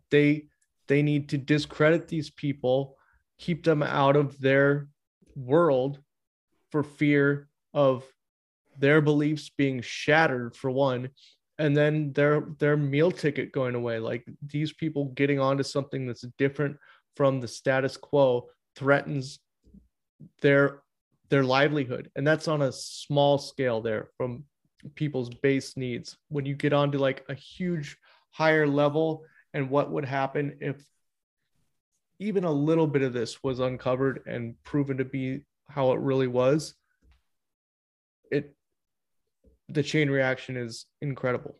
There's a lot of people just trying to protect their legacy too. That's the other thing, is that if these researchers have spent their entire life saying that this is how it is, and then somebody comes around and discredits it, then it's almost like their name gets pushed out of history. So like a lot of these people are so determined to just stay within their lie because they don't want their name to not be part of history and attached to history, that they'll, make another generation believe their bullshit in order to just keep their name around. So it doesn't even just go into like necessarily a big government conspiracy, but it's just a conspiracy within just somebody trying to keep their legacy alive too. Yeah. Yeah. Conspiracy of ego. Exactly. Mm-hmm.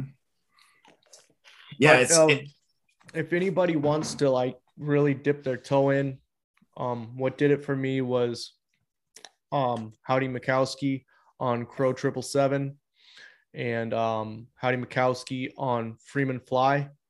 I later on got and Howdy Mikowski on Deborah Gets Red Pilled. Yeah, we got that's to a pretty talk good to him, one. and it was a amazing episode. It's a tearjerker. It made multiple people I know start crying within the first 15 minutes. It's a powerful episode.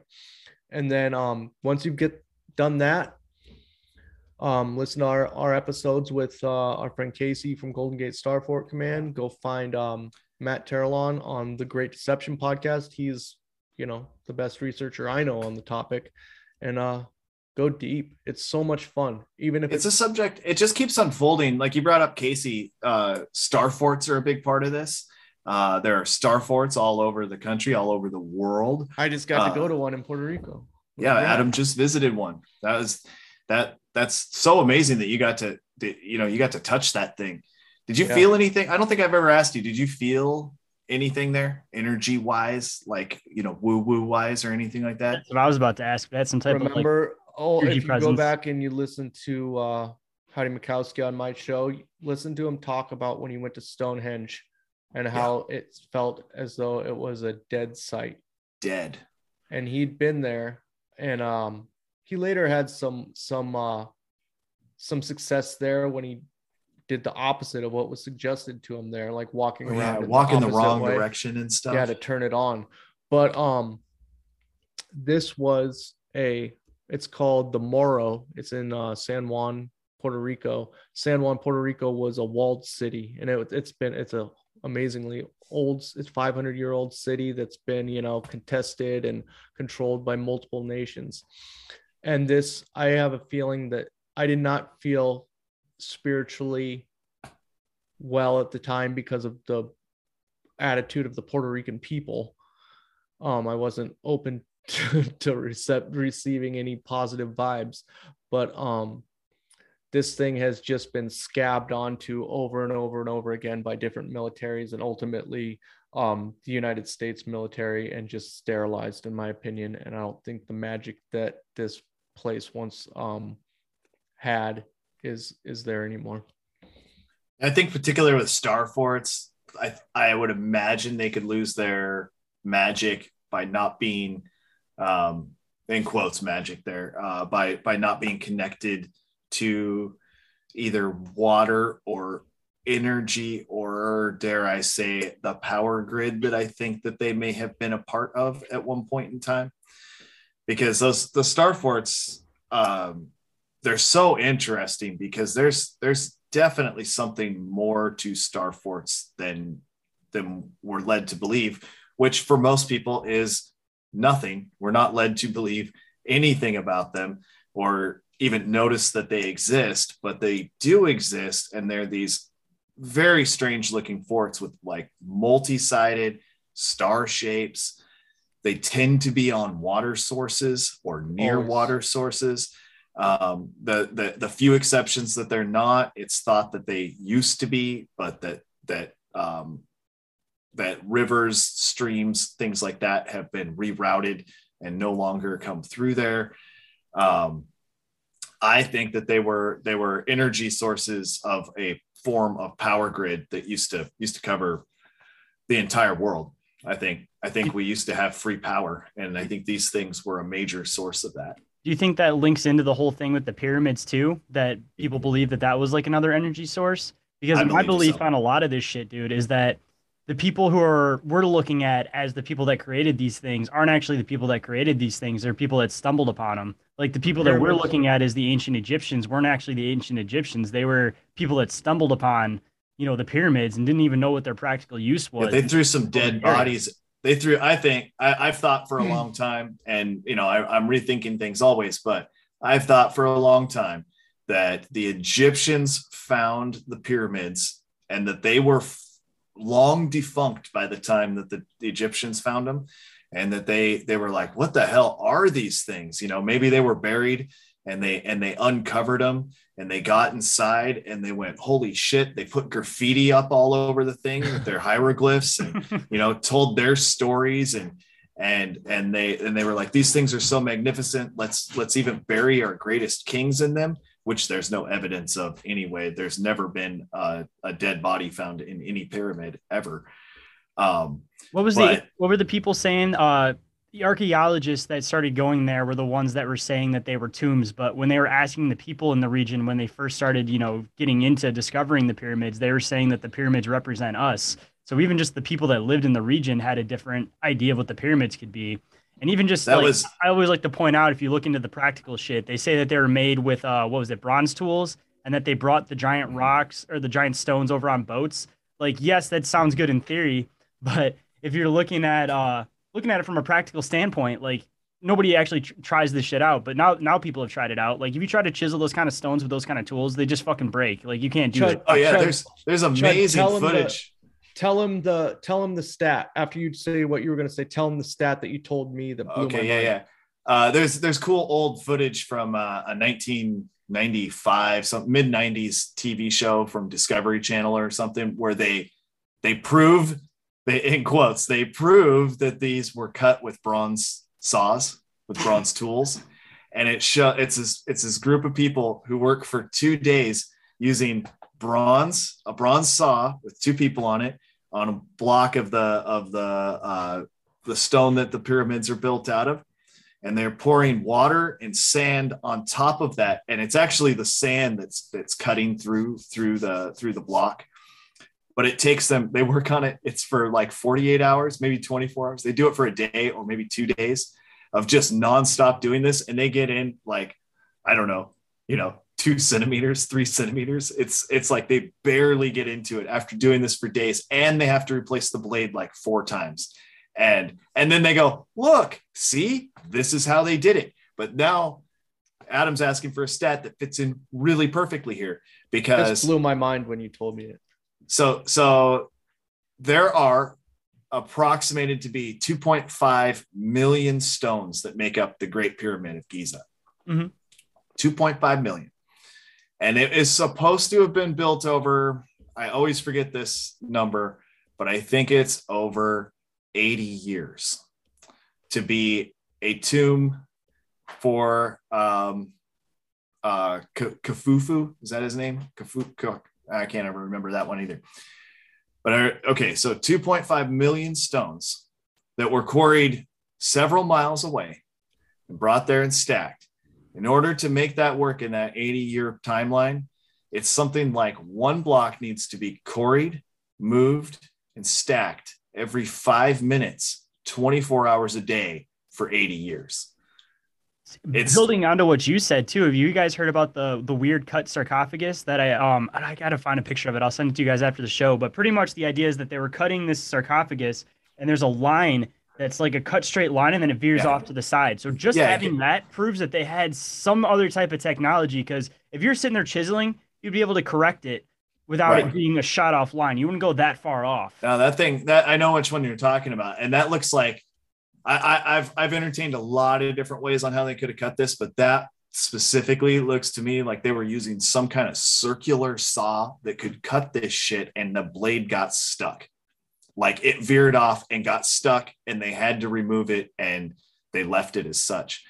I mean, I could talk about anomalies in Egypt like for freaking ever. I mean, sometimes there's boxes that are inside of these structures that are bigger than any of the openings, and the boxes will be like granite stone, 6 feet tall and deep, and 3 feet wide, 6 feet tall, 7 or 10 feet long, with a lid on it, and it is polished to a mirror finish on the outside, and the whole thing is like so precise. Like the square, like they'll come and they'll use like digital squares to check the angles of the inside and the outside and everywhere else. And it is correct. I mean, it is as square as it can get to like 0.00001% exact square. And they have a lid on it that took, 50 people to get off when they went back in the days when like Napoleon was discovering these or whatever. And then furthermore, like I said, graffiti earlier, like a box like I'm talking about, then with that polished granite outside, which is polished in a way that we couldn't possibly figure out how to do today, then has etching on it with Egyptian symbols, which goes through that finish and looks just like fucking crude, just looks like crap.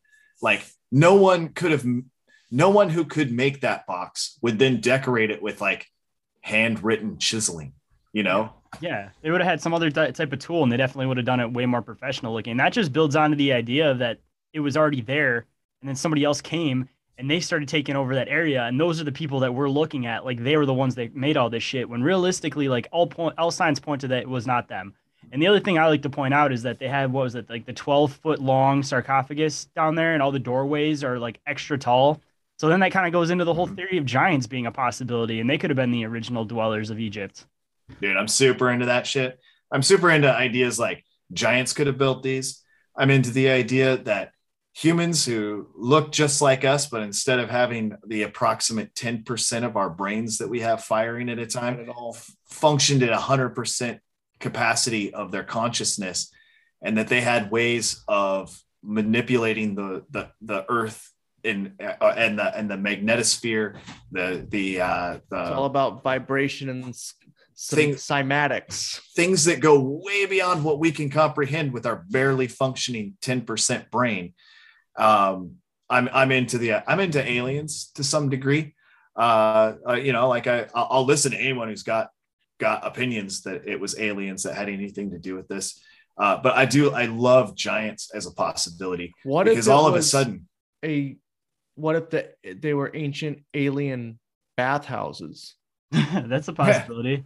Yeah. And the water from the Nile went right up to it. Contracted HIV, like what was going on in San Francisco in the early 80s at the bathhouses. Kills off the ancient aliens, from ancient AIDS and alien AIDS. Yeah. And then it's discovered by giant Egyptians. Yeah. No, these are all things I will consider. I'm gonna write a book called it's gonna be a sequel to Jared Murphy's book, but it's gonna be called "It's Not Aliens Worse, It's They're Ancient Gay." AIDS. Have you guys heard of B theory before? I had a guest talk about it a couple of shows back. I don't know it, at least by that name. Okay, so B theory, it has two meanings to it. Like they feel like there isn't enough solid evidence behind it, so it's like a B theory, but it's also BEE theory. So the idea is that I'll have to send you guys the episode after the show again, because I'm probably going to describe this very crudely, but hopefully my listeners already heard that story, so they'll already know what I'm talking about. But basically the idea is that there's this Siberian scientist that basically started wondering how bees could fly the way they do with the small wings that they have. So he started figuring out this basically like the zero gravity type of thing built off of like their wing shape. Like I said, I'm explaining this very crudely. But he supposedly attached these so I had to build in this part first. So he was taking like tacks and making these wings attaching the bee's wings to them and throwing them up and noticing that they'd levitate down very slowly. Like it was almost like creating like a zero gravity kind of rift. So he started making this flying machine that he said was very crudely like basically like a pallet with like these wings on it. And when he would do it, it would almost be like a zero gravity type machine where it would like let heavy things flow down very slowly. But when he was doing experiments, what was the timeline of this? When was he doing this? Shit. I want to say I'll have to look for the exact date, but this is just like a discovery that this particular scientist that, if you guys know who Chaz the Dead is, he was the one that was looking into this. But he said that he created this supposed like flying machine, and when he was on it, he would realize that it would create like rifts within reality where he would drop shit off of it, and it would end up like making little holes into things, and it would like things would fuse into things, So it started kind of explaining the whole Mothman theory, because people were from the ground were seeing this thing and they're describing it kind of like Mothman, and they're getting the little microscopic holes within windows and stuff kind of like Mothman. But when he was doing it, he said there's other people that he realized also found this technology. And the whole theory that this Scandinavian, or not Scandinavian, this Siberian scientist was basically believing was that the bricks for the pyramid could have been moved by a machine that works like this, because they discovered this technology of how bees fly with such small wings. Very crudely how I'm describing it. I definitely will send you guys that episode after the show so it can be described a little bit better by the guy who was researching it. But it's still a possible theory that they had some type of different zero gravity, kind of crude flying type machine that they could have used to, levitate the blocks. But that's a very crude theory. Yeah, send me that episode. I want to check that out, because I like that concept, like without even fully understanding it, of essentially a contraption built that functioned on technology in a way that we just don't really comprehend today, or maybe someone kind of can wrap their head around. But like how did they make this work? Like, because I think my favorite of the old world concept for like, what are the pyramids for, like those boxes that are in there that and stuff, like I think that they're machines that were made for generating power, and that maybe those boxes held things, not people, but uranium or something like that. Well, don't pyramids bring water out of the ground as well? And so like there's like I believe that they're considered to be dried up. They say that there are all these underground rivers that run underneath the Giza plateau. And like I've seen some diagrams drawn of people suggesting that these would have been connected to these underground heavy flowing rivers, that if they had ways to block it, they could have constructed them, then removed something which would have flooded the insides of the pyramid and created force of the water running through there. And like the way the chambers are all lined up, that it would cause this constant force of energy, like physically, to be getting pushed out of there. And then if the proper components, which would be something that we don't understand today, were to be energized by that energy being by the force of the water coming through, and then that caused it, like maybe that shot up from the center of it some kind of beam of energy that then other pyramids or star forts or other ways of harnessing that energy back in could have been turned into electricity, which then could have powered things, maybe even from the air, from the ether, instead of having to have wires and all that kind of stuff. So you could have had contraptions with bee-like wings that were able to help them construct other pyramids and other megalithic structures, because it doesn't end at pyramids. In fact, it only begins at pyramids when you start getting into megalithic structures. I mean, they're like Tartaria talk about architecture is one thing, but you start looking at like Machu Picchu, you start looking at Sacsayhuaman, you start looking at some of these ancient megalithic structures that exist with 400-ton blocks that are all cut in different shapes, that all fit together so incredibly tight that you couldn't fit a razor blade through it today. And these things have withstood earthquakes. If they're as old as we're told, they've been withstanding earthquakes and natural disasters and everything else for thousands of years, and they have not tumbled. I like the energy grid analogy, just because of to bring it back to Jared Murphy again. The Terra Preta, which conducts electricity, which has been found on multiple continents that have pyramids. Absolutely. Are you familiar with Terra Preta? Me? Yeah. I don't believe so, actually. It's a man-made engineered soil that's found mostly in South America, but it's found on I believe every continent except for Antarctica. That it can conduct electricity. It's the most fertile soil known to man. Nothing has ever grown better in anything. It's theorized to be why the rainforests are the thriving jungles that they are is because of this terra preta that they're all sitting in. We can't recreate it. If you go on YouTube, there's a whole bunch of people trying to, and they come up with this stuff called biochar, which is pretty good, but it's not terra preta. And where they found it in the Amazon, correct me if I'm wrong on any of this, Chud, it's been like super, I don't know the exact how many feet deep, but it's like super, super deep. And the amount of time that it takes for it to be, it would have been taken for it to be made is off the charts. And then the fact that it's found all over the world it's just unexplainable. It's really mind bending when you get into the terra preta. Jared Murphy explains it well. Well, Jared Murphy kind of explains it in a way that's hard to follow, but it's hard to follow, but it's because he's explaining it so well. Yeah, because he gets into the weeds with it and the weeds that are grown with it as well. But really? Yeah, you start putting all these things together. I mean, we're far away from talking of the Tartarian brand of false history, but no matter how you cut it, there's false history at play. Oh yeah, all over the world. I think there's so much more mystery to our understanding of the human story, of the story. Maybe it's not even just human, but the story of what has happened on Earth. We're never going to know. And that's why I think academics are absolute scoundrels. I think they're rascals who are purposely trying to make people not think about this shit by giving them answers that are pretty shitty answers, let's face it.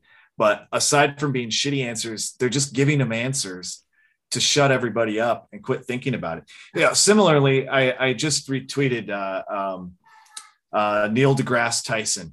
We just had a lunar eclipse a couple days ago, and I wasn't able to see it because I'm in the Pacific Northwest, where we almost never get to see the sky. But I'm a big sky watcher, and I was really excited about it. And then the next day, I was bummed that I didn't see it. Still went out and tried to feel the energy of it through the clouds. And the next day I'm on the old tweeter there, and there's Neil deGrasse Tyson, and he says something to the effect of, lunar eclipses are so incredibly uninteresting that if it weren't for the fact that you heard about it on the news, you would never even know it happened. And I'm like, wait, are you trying to get people to look at the sky? I mean, as a guy whose job is to his job is to manipulate people. Yeah. But theoretically, his job is to look at the sky and talk about the sky, to tell us that a lunar eclipse is something that's not worth looking at. That to me is like a historian who says the past is so uninteresting that there's no need to examine it. We have it all figured out. Actually, I'm assuming you guys follow the whole like Atlantis thing, right? Yeah. So you know about the like supposed 3 halls of records, right? Yeah. So what if I don't. Oh, you don't? Okay. So there was part of the Atlantis story is that the Egyptian priests talked about how they needed to create these halls of records that have basically human history before the cataclysms. Because I think there were supposed to be like 7 different cataclysms or something that restarted humanity. So one of them is supposedly, which may be a false flag. So it's like, hey, look over here, but underneath the Sphinx's foot. But the Egyptian government won't let people look down in that cavern, even though they know that there's an entrance underneath the Sphinx's foot. Which there absolutely is. And there is an entrance. My other theory is that one of them is probably already been discovered, and it's in the Vatican. So we probably know about all of history from the beginning, and that shit's hidden in the Vatican.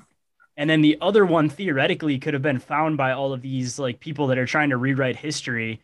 And that's like, they know our draw, they know like the abilities of things, they know like what people are capable of, but they're trying to hide the history because they know the history. And if they know that if people discover this history, then, like the shit's going to hit the fan essentially.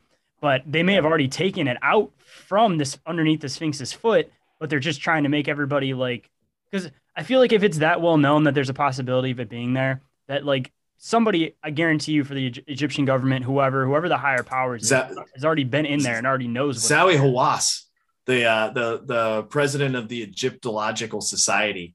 You can see footage. He even did a little thing for Discovery Channel or something. For I don't know, 2 months, they put a tent over the section, which is where that entrance is. Mm-hmm. And he and 3 other people spent all day, every day for months in there. And then they came out, they took down the tent, they called the newspapers. They said, look, we found this hatch. It leads to nowhere. Was that the one where they go up behind the Sphinx too? And they're like, look, this path leads to nowhere. And there's like clearly like a little cutout opening that looks like it partly collapsed. Is that the same thing you're talking about? Yeah, that'd be the same thing. Cause this guy that I follow, he was out there not that long ago, and he actually snuck down there with his phone. And I remember seeing that video. Yeah, and he had to get out of there real quick, but he was down there just long enough to like show it's like, yeah, these things go places. That is not that, I don't know. Even if it quote unquote does not go anywhere, the fact that it's there is interesting, right? It has to lead to somewhere, because why the fuck would ancient Egyptians just make a cavern that drops down and doesn't lead anywhere? That doesn't make any fucking sense. I don't know. That's what they want us to believe. Video, it's collapsed tunnels, possibly. That's what it is. At best, that's what it is. At worst, worst being on them. I mean, they're not collapsed, or there's some collapsing, or maybe even really worse would be that they blocked it up because they don't want people going down there. But they feed us this narrative of like, oh, what did the ancient people do? I don't know, man. They cut and moved big blocks all the time, and they dug really deep holes, and they were just so bored that they did really bizarre shit that just doesn't make sense. Oh, but sometimes they also made incredible artwork that's like built out of stone and bigger than life. Like sometimes they did that. Like that but one other in times India, it's pointless. That's completely carved out of one giant rock, and it's like a giant temple. That's like a prime example of just some weird shit. That's just like, how the fuck is that possible? Yeah. There's also like all over the world, there are wells that are like crazy huge that are like, I mean, the whole thing is a carving into the bedrock that goes down, and there's stairways, and it starts looking like Tartarian old world structures, Adam, but it's down into the ground that like it's a temple of sorts that goes down, but they're just like, yeah, that's a well. Where's that at? There's a few of them, all like in Egypt and Turkey, mostly over. That reminds me of those underground cities in Turkey that they just recently started discovering. And they weren't just like small little cities. Like they had enough for like livestock to live down there. There was like whole civilizations of people could live down there. And then there's one not far from Göbekli Tepe. They're working on right now that they're believing had 350,000 people living in it, with a fully sustained, like enough farm animals in this underground city as well to sustain 250,000 people. And they were trying to say that they did it time pressed, like something was happening, but there's no way in fuck you could make that time pressed. Like, oh no, the great floods are coming, for example, or oh no, like a meteor's coming. Let's just carve this entire fucking city that thousands of people can live in like instantly. Like that was years and years of work. Like there's no way around that. All these things are that's the thing. It's just like with World's Fairs and stuff, Adam, where like the timelines just don't make sense. Like none of it makes sense when it's as pointless as the academics will tell you about these ancient structures. It's like this, a lot of these things would have taken generations, not just like a lifetime, which a lifetime is a long time, but generations of lifetimes to build some of these structures. And they're like, yeah, they just did that because they were bored. There was no point to it. It's just, they just didn't have anything else to do. What do you expect them to do? They're in a desert, That's where the reptilians came from. They're just trying to play it off like, oh, ancient people made this. Incredibly uninteresting to me. Yeah, right. Those are the reptilians' old houses. That's where they really came from. They're just trying to play it off like, oh yeah, people made this in Turkey, but that was really like where all these reptilians were living. Yeah, totally. Pindar's from. Or, if you entertain the melted buildings idea, and then also expand out timelines to a ridiculously long time. And you go, well, what if melted buildings happened a million years ago? Like really, really stretching it out, right? What if there was a flourishing human population a million years ago and that shit melted down a la red brick style, but a long, long time ago? And then things like those underground civilizations were people opening up and getting down into the old buildings of that time. Like those are almost like a yeah, that would make sense. Like they just got buried over by time, because then that would kind of go into like how Easter Island is, where they thought they were just heads, but they actually go down way below that. Bodies. Yeah. That just there's some of that megalithic structure there too. A lot of people don't realize that there are megalithic walls that are built out of multi-ton rocks that are all of different shapes and sizes, but yet they're fit together so perfectly that they can't be toppled. They can't. It's impossible. It's they're so perfectly fit together. And that just shows how different ancient people, if they were even fucking people, who fucking knows, man. Like they were planning this shit out to make it last. Like we can't even build shit like that lasts as long as like the pyramids are gonna last, you know?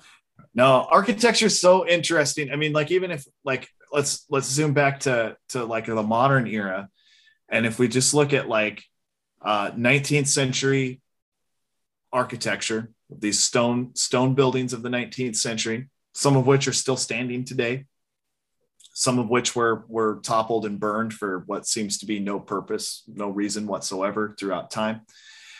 But those things were really well built. While we are getting cheaper and shittier on our architecture all the time. Everything. I mean, this is my expertise. You know, I've been in huge under construction concrete buildings for the past 12 years. There's not a perfect right angle in any of them. It's always all fucked up. We can't even make a right angle in a fucking elevator shaft in a modern building. And that's just forming concrete to make that happen too. Like we could perfect that within the concrete that we're using, sure, but you know, it's just concrete, so it's not going to be around for long anyway. It's not like some of these old structures where they're just like, this was meant to last the ages. It's really bizarre when you think about it. I mean, like even I'm in my house, which is a little over 100 years old, and it is built so much better, like systematically throughout time. Something built at the turn of the century is better than something built in 1950. Something built in 1950 is built better than something from 1970. Something built in 1970 is better than something built in 2000. Something built in 2000 is better than something built in 2022. Like we're always on this mission, it seems, to build shittier and shittier buildings. You look at when we had the problem with lumber and shit, and they were just basically building fucking sheds with siding on them, and like people were paying out the ass for these fucking buildings, and they've just gotten cheaper and cheaper. Like you could probably punch a hole through the fucking wall on a lot of these buildings they were building during COVID. It brings me to beg the question that I often try to reverse engineer thinking about the ancient past by asking the question of like, what do you think will be left of what we have now in 1,000 years? What? I don't think anything. Yeah, like, literally nothing. Maybe my house, maybe your house, but no, I mean, I don't know. I like, you know, it's like when I'm trying to decode the ancient past, you know, like Georgia Guidestones will be there. If I start talking, yeah, that could be. But that's a megalithic structure of sorts, right? It might be small and it might not be a building, but it's megalithic.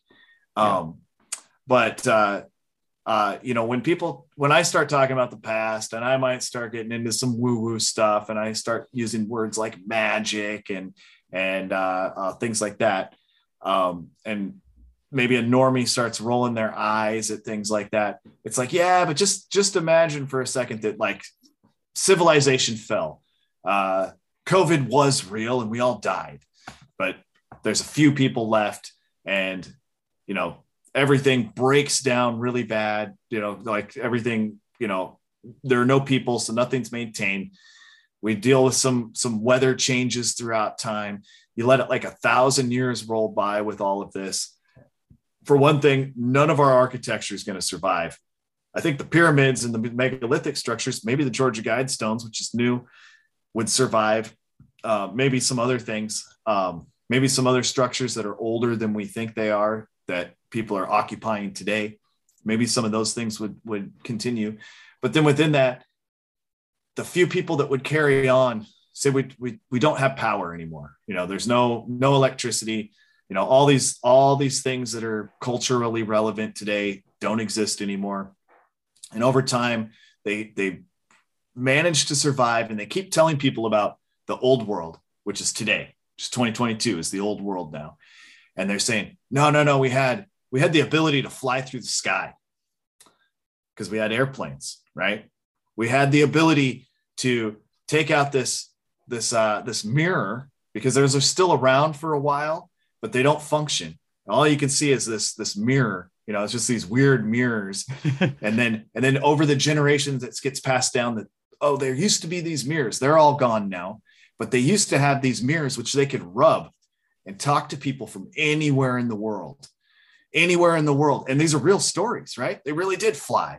They really did rub something in their hand and be able to conjure up the image of another person from 1,000 miles away and hold a conversation. We're literally doing this right now between the three of us on Zoom, right? If you were to try and describe to someone who hadn't seen any of our technology for, say, just 3 or 5 generations, it would start to sound like magic.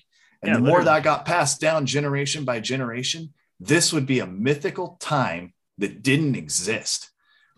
The idea of us 3 doing this right now would be none less than gods. We were gods who were sitting here and doing what we're doing right now. It would be unfathomable to just a few generations down the road of hearing about these things and maybe seeing some signs of relics. And those people continue to tell the stories of the old world magic until none of these things exist anymore, these relics to even show that they once functioned and were a thing. Then those become a myth. And the stories of 2022 is the stories of the gods of yesterday.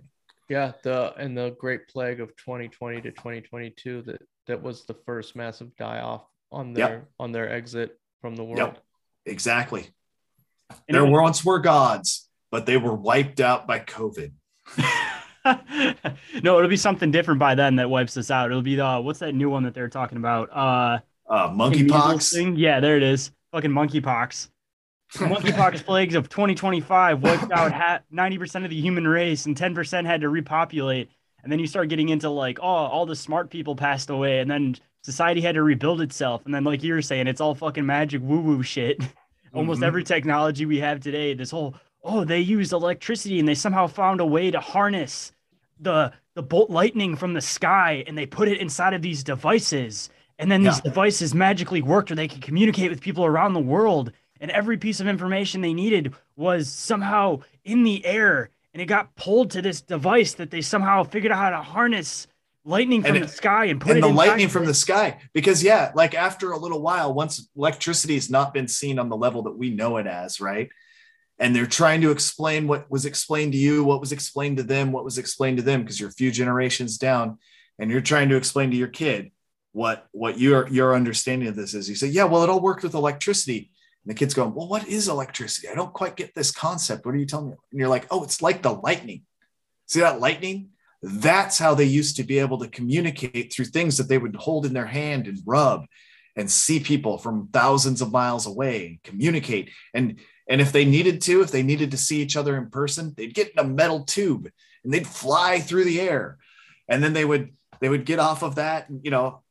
They also had this weird thing where they would put on these special glasses and they'd be able to go inside of a whole other world. Yeah. Right. What if we've somehow traveled back to the time before what we call like Tartaria has happened, and it hasn't happened yet, but we still have pictures of the future that we think are the past. Then you start getting into like CERN. What if they're fucking up the timeline? Yeah, I And don't that's even what, smoke we're weed, looking at man, here. and I just came up with that right now. Dude. Honestly, the reason why Tartaria probably popped out of fucking nowhere could theoretically be because CERN's fucking up, the dimensions, and we're like intermixing dimensions, and we're seeing shit partly from the future and part of shit from the past, and it's intermixing and making this weird fucked up concept that we all can't understand because it's multiple realities sitting on top of each other. I'm open to that because that fits in my lens of all of it, of that it still means that I'm not crazy for looking at the past and realizing that this is all, it's not right. Whatever we're looking at is not what academia and mainstream thought has us to believe. Just like we're describing it as primitive as possible. We could be doing literally the same shit for their technology where it's simple based as far as their understanding is, just like how we're talking about technology now, but we're looking at it from like a primitive standpoint. So it doesn't make any fucking sense. Well, and sounds like that's what magic. That's what got me to that point, was talking about phones and these magic screens, because if you're like into Antiquitech and the fairs and stuff, you hear about like these TV screens that they had that you could talk to people through. And like there's Matt Terrellon thinks that people had cell phone. I don't know if he thinks that, but he said that he's open to people with weird looking like cell phones at the world's fairs. So Adam, you know what this brings us all to? It's the same place we were at yesterday towards the end of our podcast. What if let's just play with it for a sec. What if people literally had all the technology that we know and see today in 1855, but there was a Carrington event which wiped out all that technology and reset us, and then we had the World's Fairs reprogram us to not know about the technology that existed. Hey, they talk about solar flares that happened in the early 1900s that knocked out a shit ton of technology. Who's to say there wasn't even bigger solar flare that happened in the mid 1800s? Carrington event was 1859, and it was supposed to have been a solar flare that lit up the sky for 3 days straight, all over the whole world. And that was when the telegraph system was new, and it made all of them blow up. See, we're describing the same thing. I just didn't know the name of it. So yeah, same point. Yeah. But there was no, from my understanding, from just learning about this recently in the last 3 episodes of our show, there was no record of that happening besides a newspaper article you found from the 1859 or whatever, from Baltimore, maybe. Yeah, Baltimore. It wasn't newspaper. reported other than that, according to Howdy Mikowski, until the early 2000s. Yeah, this is what I'm digging in on whenever I get a chance right now, which I have like zero time to do shit like this right now. It's springtime. I got farm work, and I got a day job too, and then podcasting on top of all of that. But I'm really curious about this Carrington event, and if it happened, what happened. Finding that newspaper article is pretty interesting from 1859. It just talks about the Aurora Borealis in Baltimore being intensely bright to the point of being able to read a newspaper at midnight. So God damn, that could have been another cataclysm. During all these giant cataclysms, there could have been advanced technology that, just like our stuff, this laptop wouldn't last a great flood.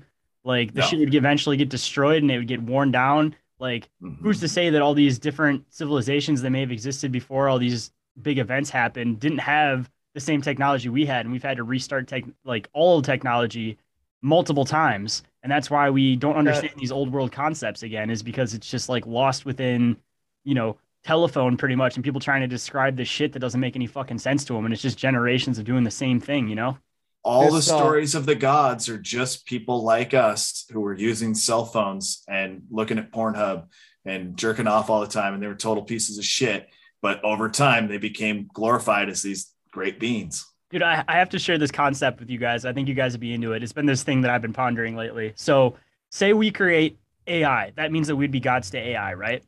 So if we're looking at, say, Anunnaki as gods, that means that there's still a god above them that they'd perceive as gods that created them.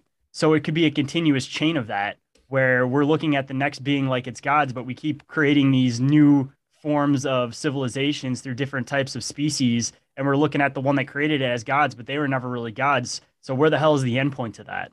So we're just some middle of the road god. Yeah. We're just fucking mediocre in that sense. But once we Mediocre create at AI, best. we're going to be the gods to AI. And then, once AI creates something else past AI, then See, it's they're gonna be fractal, looking at us dude. like, who the fuck is this? Or we're going to be completely lost and missed through time because we're looking at the Anunnaki, but there's could be stuff before the Anunnaki, and then there could be stuff that created the thing that created the Anunnaki, and it's a continuous chain. But once you get to that one that created you, you don't really get much knowledge of that one above them because they want you to perceive them as gods, which would be the same shit we do to fucking AI. And it would just be this continuous chain of just losing all of that history because you want the next generation that you created to perceive you as the gods. Yeah, that's that. I mean, that plays into. I'm really into fractal, looking at things from a fractal nature. I like that a lot. Just as I do the idea that, I've been entertaining this rocks are alive type concept a bit lately of geology and biology being one thing. It's just a consciousness we don't understand because we understand consciousness as us. Even going into the alien concept, like we're looking at aliens like they're a consciousness like ours, but they could be a pure being of light or a pure being of darkness or something else. And we don't understand that method of how that consciousness exists because we barely even understand our own we don't even understand our own consciousness. Like who's to say that there's just not totally different chains of things? They're just made up of a completely different fucking makeup. And that's why we can't even begin to comprehend or understand them. Yeah. It's outside of the realm of we can't even begin to fathom it, let alone wrap our minds around it. Exactly. Like we're looking at a start point, but there could never even be a start point. If time's not linear, like I was getting into I was building onto that whole theory I was telling you guys, where what if the first race creates the last race and it's like a continuous cycle through time, that the first thing creates the last thing creates the first thing, and time's not linear and it just continues on. That's just literally the circle of life, Yeah.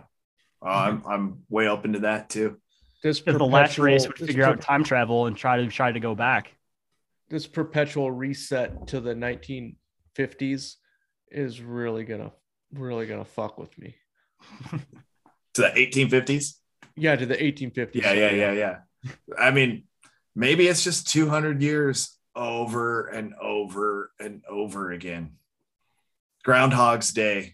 The 200-year version instead of the 1-day version. And we're so primitive and don't advance because we're too busy polarizing and fighting with each other that we can't just stand back and look at the bigger picture because we're busy trying to figure out the shape of the fucking earth. And there could be a giant ice wall in Antarctica. And I like to do this shit, but look at Antarctica, bro. And there's a big ass spot in the fucking center of Antarctica where it's clearly a circle that they put there so you can't see whatever the fuck is actually there. Where are you talking? Like on Google Maps or something? Yeah. And like any kind of map you look up, there's just like this weird spot right in the fucking center. And when you try to do the pin drops to see certain locations, it only shows you the outside perimeter of it. Have you guys seen the Urbano Monte map? No. You guys heard of that? You should look it up right now and just look at it for like just 1 minute. I'm blown away by this. I can't. Not that you guys, or the listeners can see this map, but there's this map. I gotta find what the hell this guy's name is, but I ended up buying one of his books just so I could find this map, and he has this whole idea of like these different like Earth planes. Like I don't know if you guys can kind of. Yeah. Oh yeah. Is that the one you're talking about? That is not the one I'm talking about, but that is just as intriguing to me because that's when Earth is like in the center of that thing, right? Yep. And I'll send you guys this picture after the show because I purposely bought the book because the guy that has it will like put a bunch of shit over it so you can't read dick on it. So I bought the books just so I could zoom in on it. And if you guys can't see the names, I can send you guys individual pictures because each chapter describes a new region. It's a puddle. It's a puddle globe, or a puddle. It's the puddle map. Terra Infinita. Terra. I'm looking at Urbano Monte. Okay, we got two different maps going on here. Okay, I'm looking at the one you said, Chud. Yeah, the Urbano Monte. It's puddle theory, but there's all this other crazy land around the outside of what would be Antarctica. And that thing is from the 1500s, and it's 10 feet by 10 feet, like huge ass map. I want to know more about that. But I want to know more about this other one too. Want to know something that'll really fuck with you bad? Huh? Casey from Golden Gate Starfort Command did it to me. Like on in in school when they had those maps that you pull down at the front of the room. They're the different ones. You know how they have like the one that's like a globe but flat, so it's cut like that. It has the kind of weird so up and down like, through the middle. It's like McDonald's arches kind of on both sides. It's like if you cut a globe open and put it flat. Yeah. He told me, look at that as if it's convex, not concave, and you'll never see it differently again for the rest of your life.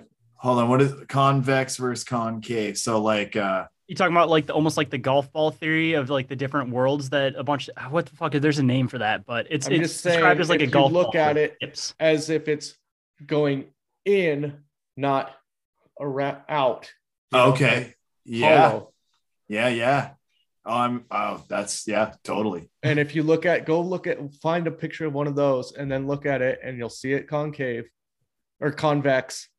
Yeah. And you'll never see it differently. It's one of those things that once you see it that way, unless you haven't thought of it that way, but once you look at it that way, and that makes sense. You know, it's amazing that idea just popped into my head a long time ago before I was awake to Earth shape or anything like this. I saw a map of the world, the same one that they pull down, but not the one that's rectangle. The one that they pull down in the classroom, and America's on the left and Japan's on the right. America's usually right in the middle though. Of that map in the school. Yeah. They usually put North America right dead center, and it's much larger than it should be proportionately. So a long time ago, I saw one of those upside down with all the words on it upside down as well. So it looks all the words, you could read it. Right. But everything was just upside down. And it was this is like a long time ago. And it was like, it like hurt my head to look at it because I'd seen that image so many times. I was like having trouble finding places on it and stuff. It was like looking at a clock backwards or writing that was all backwards or something like that. It was like, it really messed with me. It kind of helped me years down the road to throw away my belief systems, to be able to look at things like flat earth, was just flipping that thing around, just flipping the quote unquote world map upside down, like made it an unrecognizable place. Because the whole thing is all in our minds, that we have it etched out. Like you ask the average person who's never thought about this stuff, do you know what the world looks like? They're just like, yeah, duh. I've seen globes. I've seen maps, like it's been programmed into me my whole, well, they're not going to say programmed, but they've been around it their whole lives. Like, but in reality, the slightest tweak on those things that they've been around their whole lives, and they're not even going to recognize it. You just look at maps from like 100 years ago and just the shapes of continents, like they're different. So who's to say in another like 10, 15 years, the maps aren't going to adjust even a little bit more. And like you were saying, people won't even notice it because it'll be tweaked just slightly enough, Just a little. Yeah. And even for that matter, like if I'm red pilled too, that there are no photographs of space, but just look at I'm going to call them photographs of space, and compare the continents from one picture to another. Continents are always different sizes. It never looks the same twice in a row. Those things are such jokes. I want to point out too from space is that, okay, so you can't see stars that great in your cities because of light pollution. So the pictures that they're going from on the moon, looking at the planet, right? Why the fuck isn't the sky completely just packed full of fucking stars like you've never seen before? Why is the sky completely black? You watch the Apollo astronauts said that they couldn't see any stars from the moon. I have a really good question along those lines. Why has it been 50 years since the last time anyone went to the moon, and we've never put a telescope on the moon to help us observe the sky better from the moon? Or even put a rover on the moon. Like, we put rovers on Mars. Why not on the moon? We know the answer to that, Chud X. Oh, I know the answer. I just like asking the questions sometimes. I like asking that to normal people. You guys aren't as much fun to ask it to. You ask that to a normal person, and they usually go, well, I think we do. They'll say something like to that effect. They'll assume that, of course, we have telescopes. Of course, I'm sure that we can look at a live feed of the Earth from the moon. I'm sure they have a camera just pointing at Earth all the time. Why don't you just look it up? We had the technology, but we lost it. It got taped. The tapes got taped over. We lost the technology, and we're trying to get it back. It's been a painful process to build. You it listen back. to Bart Sabrell on Higher Side Chats? Not yet, but I saw that. I saw he got him. Like, why is he doing that so late in the game? I mean, I know, man. It made me feel pretty good. Like, man, we got Bart Sabrell before Greg Carlwood did. Yeah, that was cool. Yeah. Have you listened to it? Was it great? Yeah, it's not much. I mean, same thing he did with us, probably. Yeah, he gets into a little bit more. Greg Carlwood gets, you know how he does. He doesn't like Christianity, so he gets into some of Bart's Christian stuff with him. But it's good. Cool. Hey, I got a question for you guys. I gotta get out of here pretty quick because my wife's cooking dinner. But so I'm definitely behind the curve on ancient Egypt stuff, and I feel inadequate because of it, and I'd like to get caught up. What's the 101 book that I should look at? Fingerprints of the Gods. Fingerprints of the Gods is really good. That's what I would recommend there. There is a really, really good series that you can watch that's got a pretty generic name. That's called like Ancient Egypt or something like that you won't be able to find just looking up, but it's available on multiple like free apps. And it's like a 10-part series. And the guys who put that together are like Graham Hancock's in it. Like all the major players of people that really understand the right questions to ask. It gets into technology. It goes through, it's like 10 episodes. Each are like an hour. I'll figure out how to send you a link for that. And you'll probably just need to download one of those fucking spy apps for like a Fire Stick or something that give you free TV with ads or something like that. And you'll be able to watch it, but it'll take you through the whole concept. It'll embody all of Graham Hancock's work on it into one digestible series. They got they have the movie companion for Chariots of the Gods on Amazon Prime. Ooh, I gotta watch that. Like the old 70s one, yeah. Oh, cool. I also recommend there's this guy called Brett Insights. It's on YouTube. He's very into like hidden history. His channel is fucking awesome. Even for the listeners, it's called Bright Insight. What insights? Bright Insight. Bright Insights. Like he talks about this place called Tanis, and it was like what he believes is the original capital of Egypt. And there's like biblical verses that talk about how, the city was going to be destroyed by something from the sky. And there's like rose granite that has like singe marks, and just like the city looks like it was fucking annihilated by something. Just obliterated. And it doesn't even look the way it did in the old drawings of it, like back in the day, because people have gone through and picked it all up and organized all the stuff, because it was actually even more scattered and spread out. Yeah, that's Jimmy Corsetti. And he was on Rogan, right?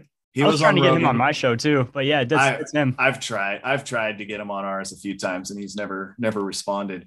Then he was on Rogan. Then he was on Rogan, and I was like, oh, okay, now he's not going to talk to us. We have, I can't remember. I think we have 2 people that have been on the Joe Rogan Experience on our show. Yeah. I can't. It's kind of sad. I've gotten that guy to read my messages, but he hasn't responded, so I know he's looked at him. Yeah, he's the one who climbed down the Sphinx tunnel. Was he one of them too? I didn't know he actually did that. I think he did it. Well, maybe I'm wrong. I think he had it on one of his episodes for sure. He had that video footage that you and I were talking about earlier. Maybe he just showed the footage. Yeah. No, Jimmy's great. I mean, he's a little blue-pilled on certain things, but he's so good on other stuff. Like he believes we went to the moon, for instance. But he does poke a lot of holes in the official narrative of going to the moon. Like his stuff about the moon is actually really intriguing because I don't think we went. And it's really cool to listen to someone who thinks we did, who has just a totally different perspective on it than the mainstream. Very true. So you said you got to get going soon. So one thing I always like to do on my show with the guests before I leave is words of wisdom to the listeners from both your guys' opinions. You go first, Chud. All right, I'll give, I call it my ultimate white pill. I've said it a few times. And that is, the way I see it is that there is a lot of lying in our world. We're lied to a lot. And I think that the people that lie to us are I call them the predator class. And I think the predator class hides things and lies to us over and over and over again. And instead of taking that as the black pill that it might seem like it is, I turn that into the biggest white pill of all, which is that if they're lying to us, they are bad people, and they're lying to us because we are good people. And I think that we as humans are divine creatures who have a spark inside of us that they don't want us to find out about. And their lies are actually my own proof that we are more than we seem to be. Because everything links back to spiritualism too, man. Yeah. How about you, Adam? You got some words of wisdom for the listeners? Yeah. I'll give my my white pill that I came through from being so black pilled that I got nowhere else to go. Like I made full circle. Nobody's coming for us. You always have a fucking choice. That's what I learned from Chud X on the last episode of his other podcast. You always have a choice, and there is immense power in the word no.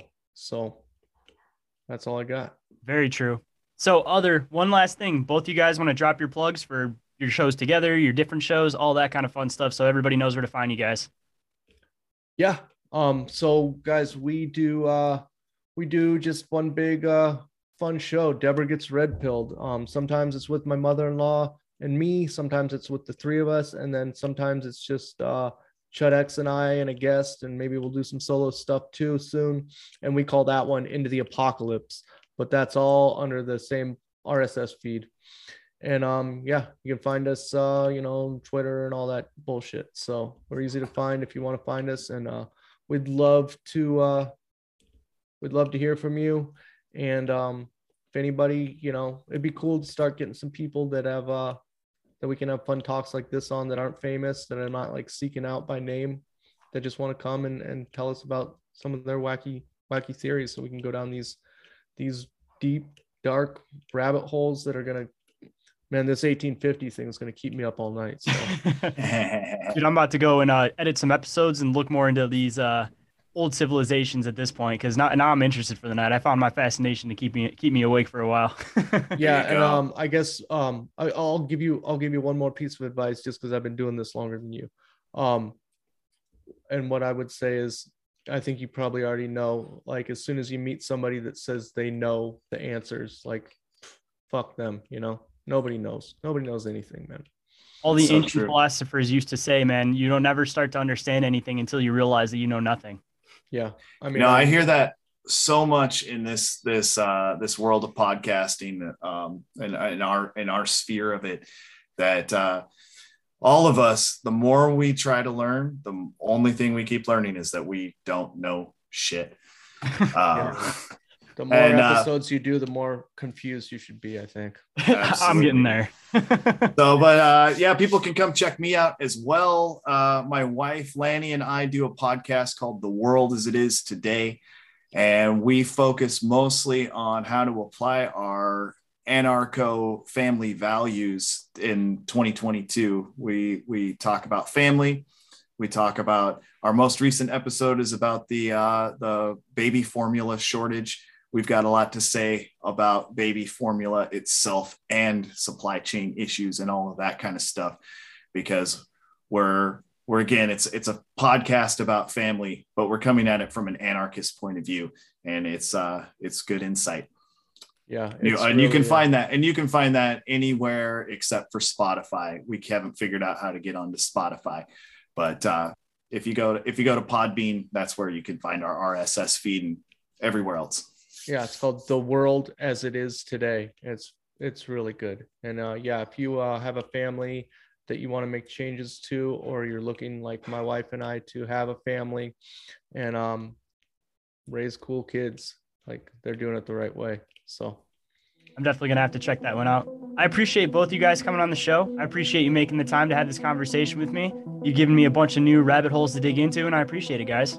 Yeah, this was awesome, a ton of fun, man. Thanks for having us, Shane. This is a blast. Love to talk to you again sometime. Oh, for sure. We'll definitely plan it out. So, and all the listeners that have stuck around, I really appreciate it. I hope you enjoyed the conversation. And no matter where you are, I hope you have a great night. Good night, everybody.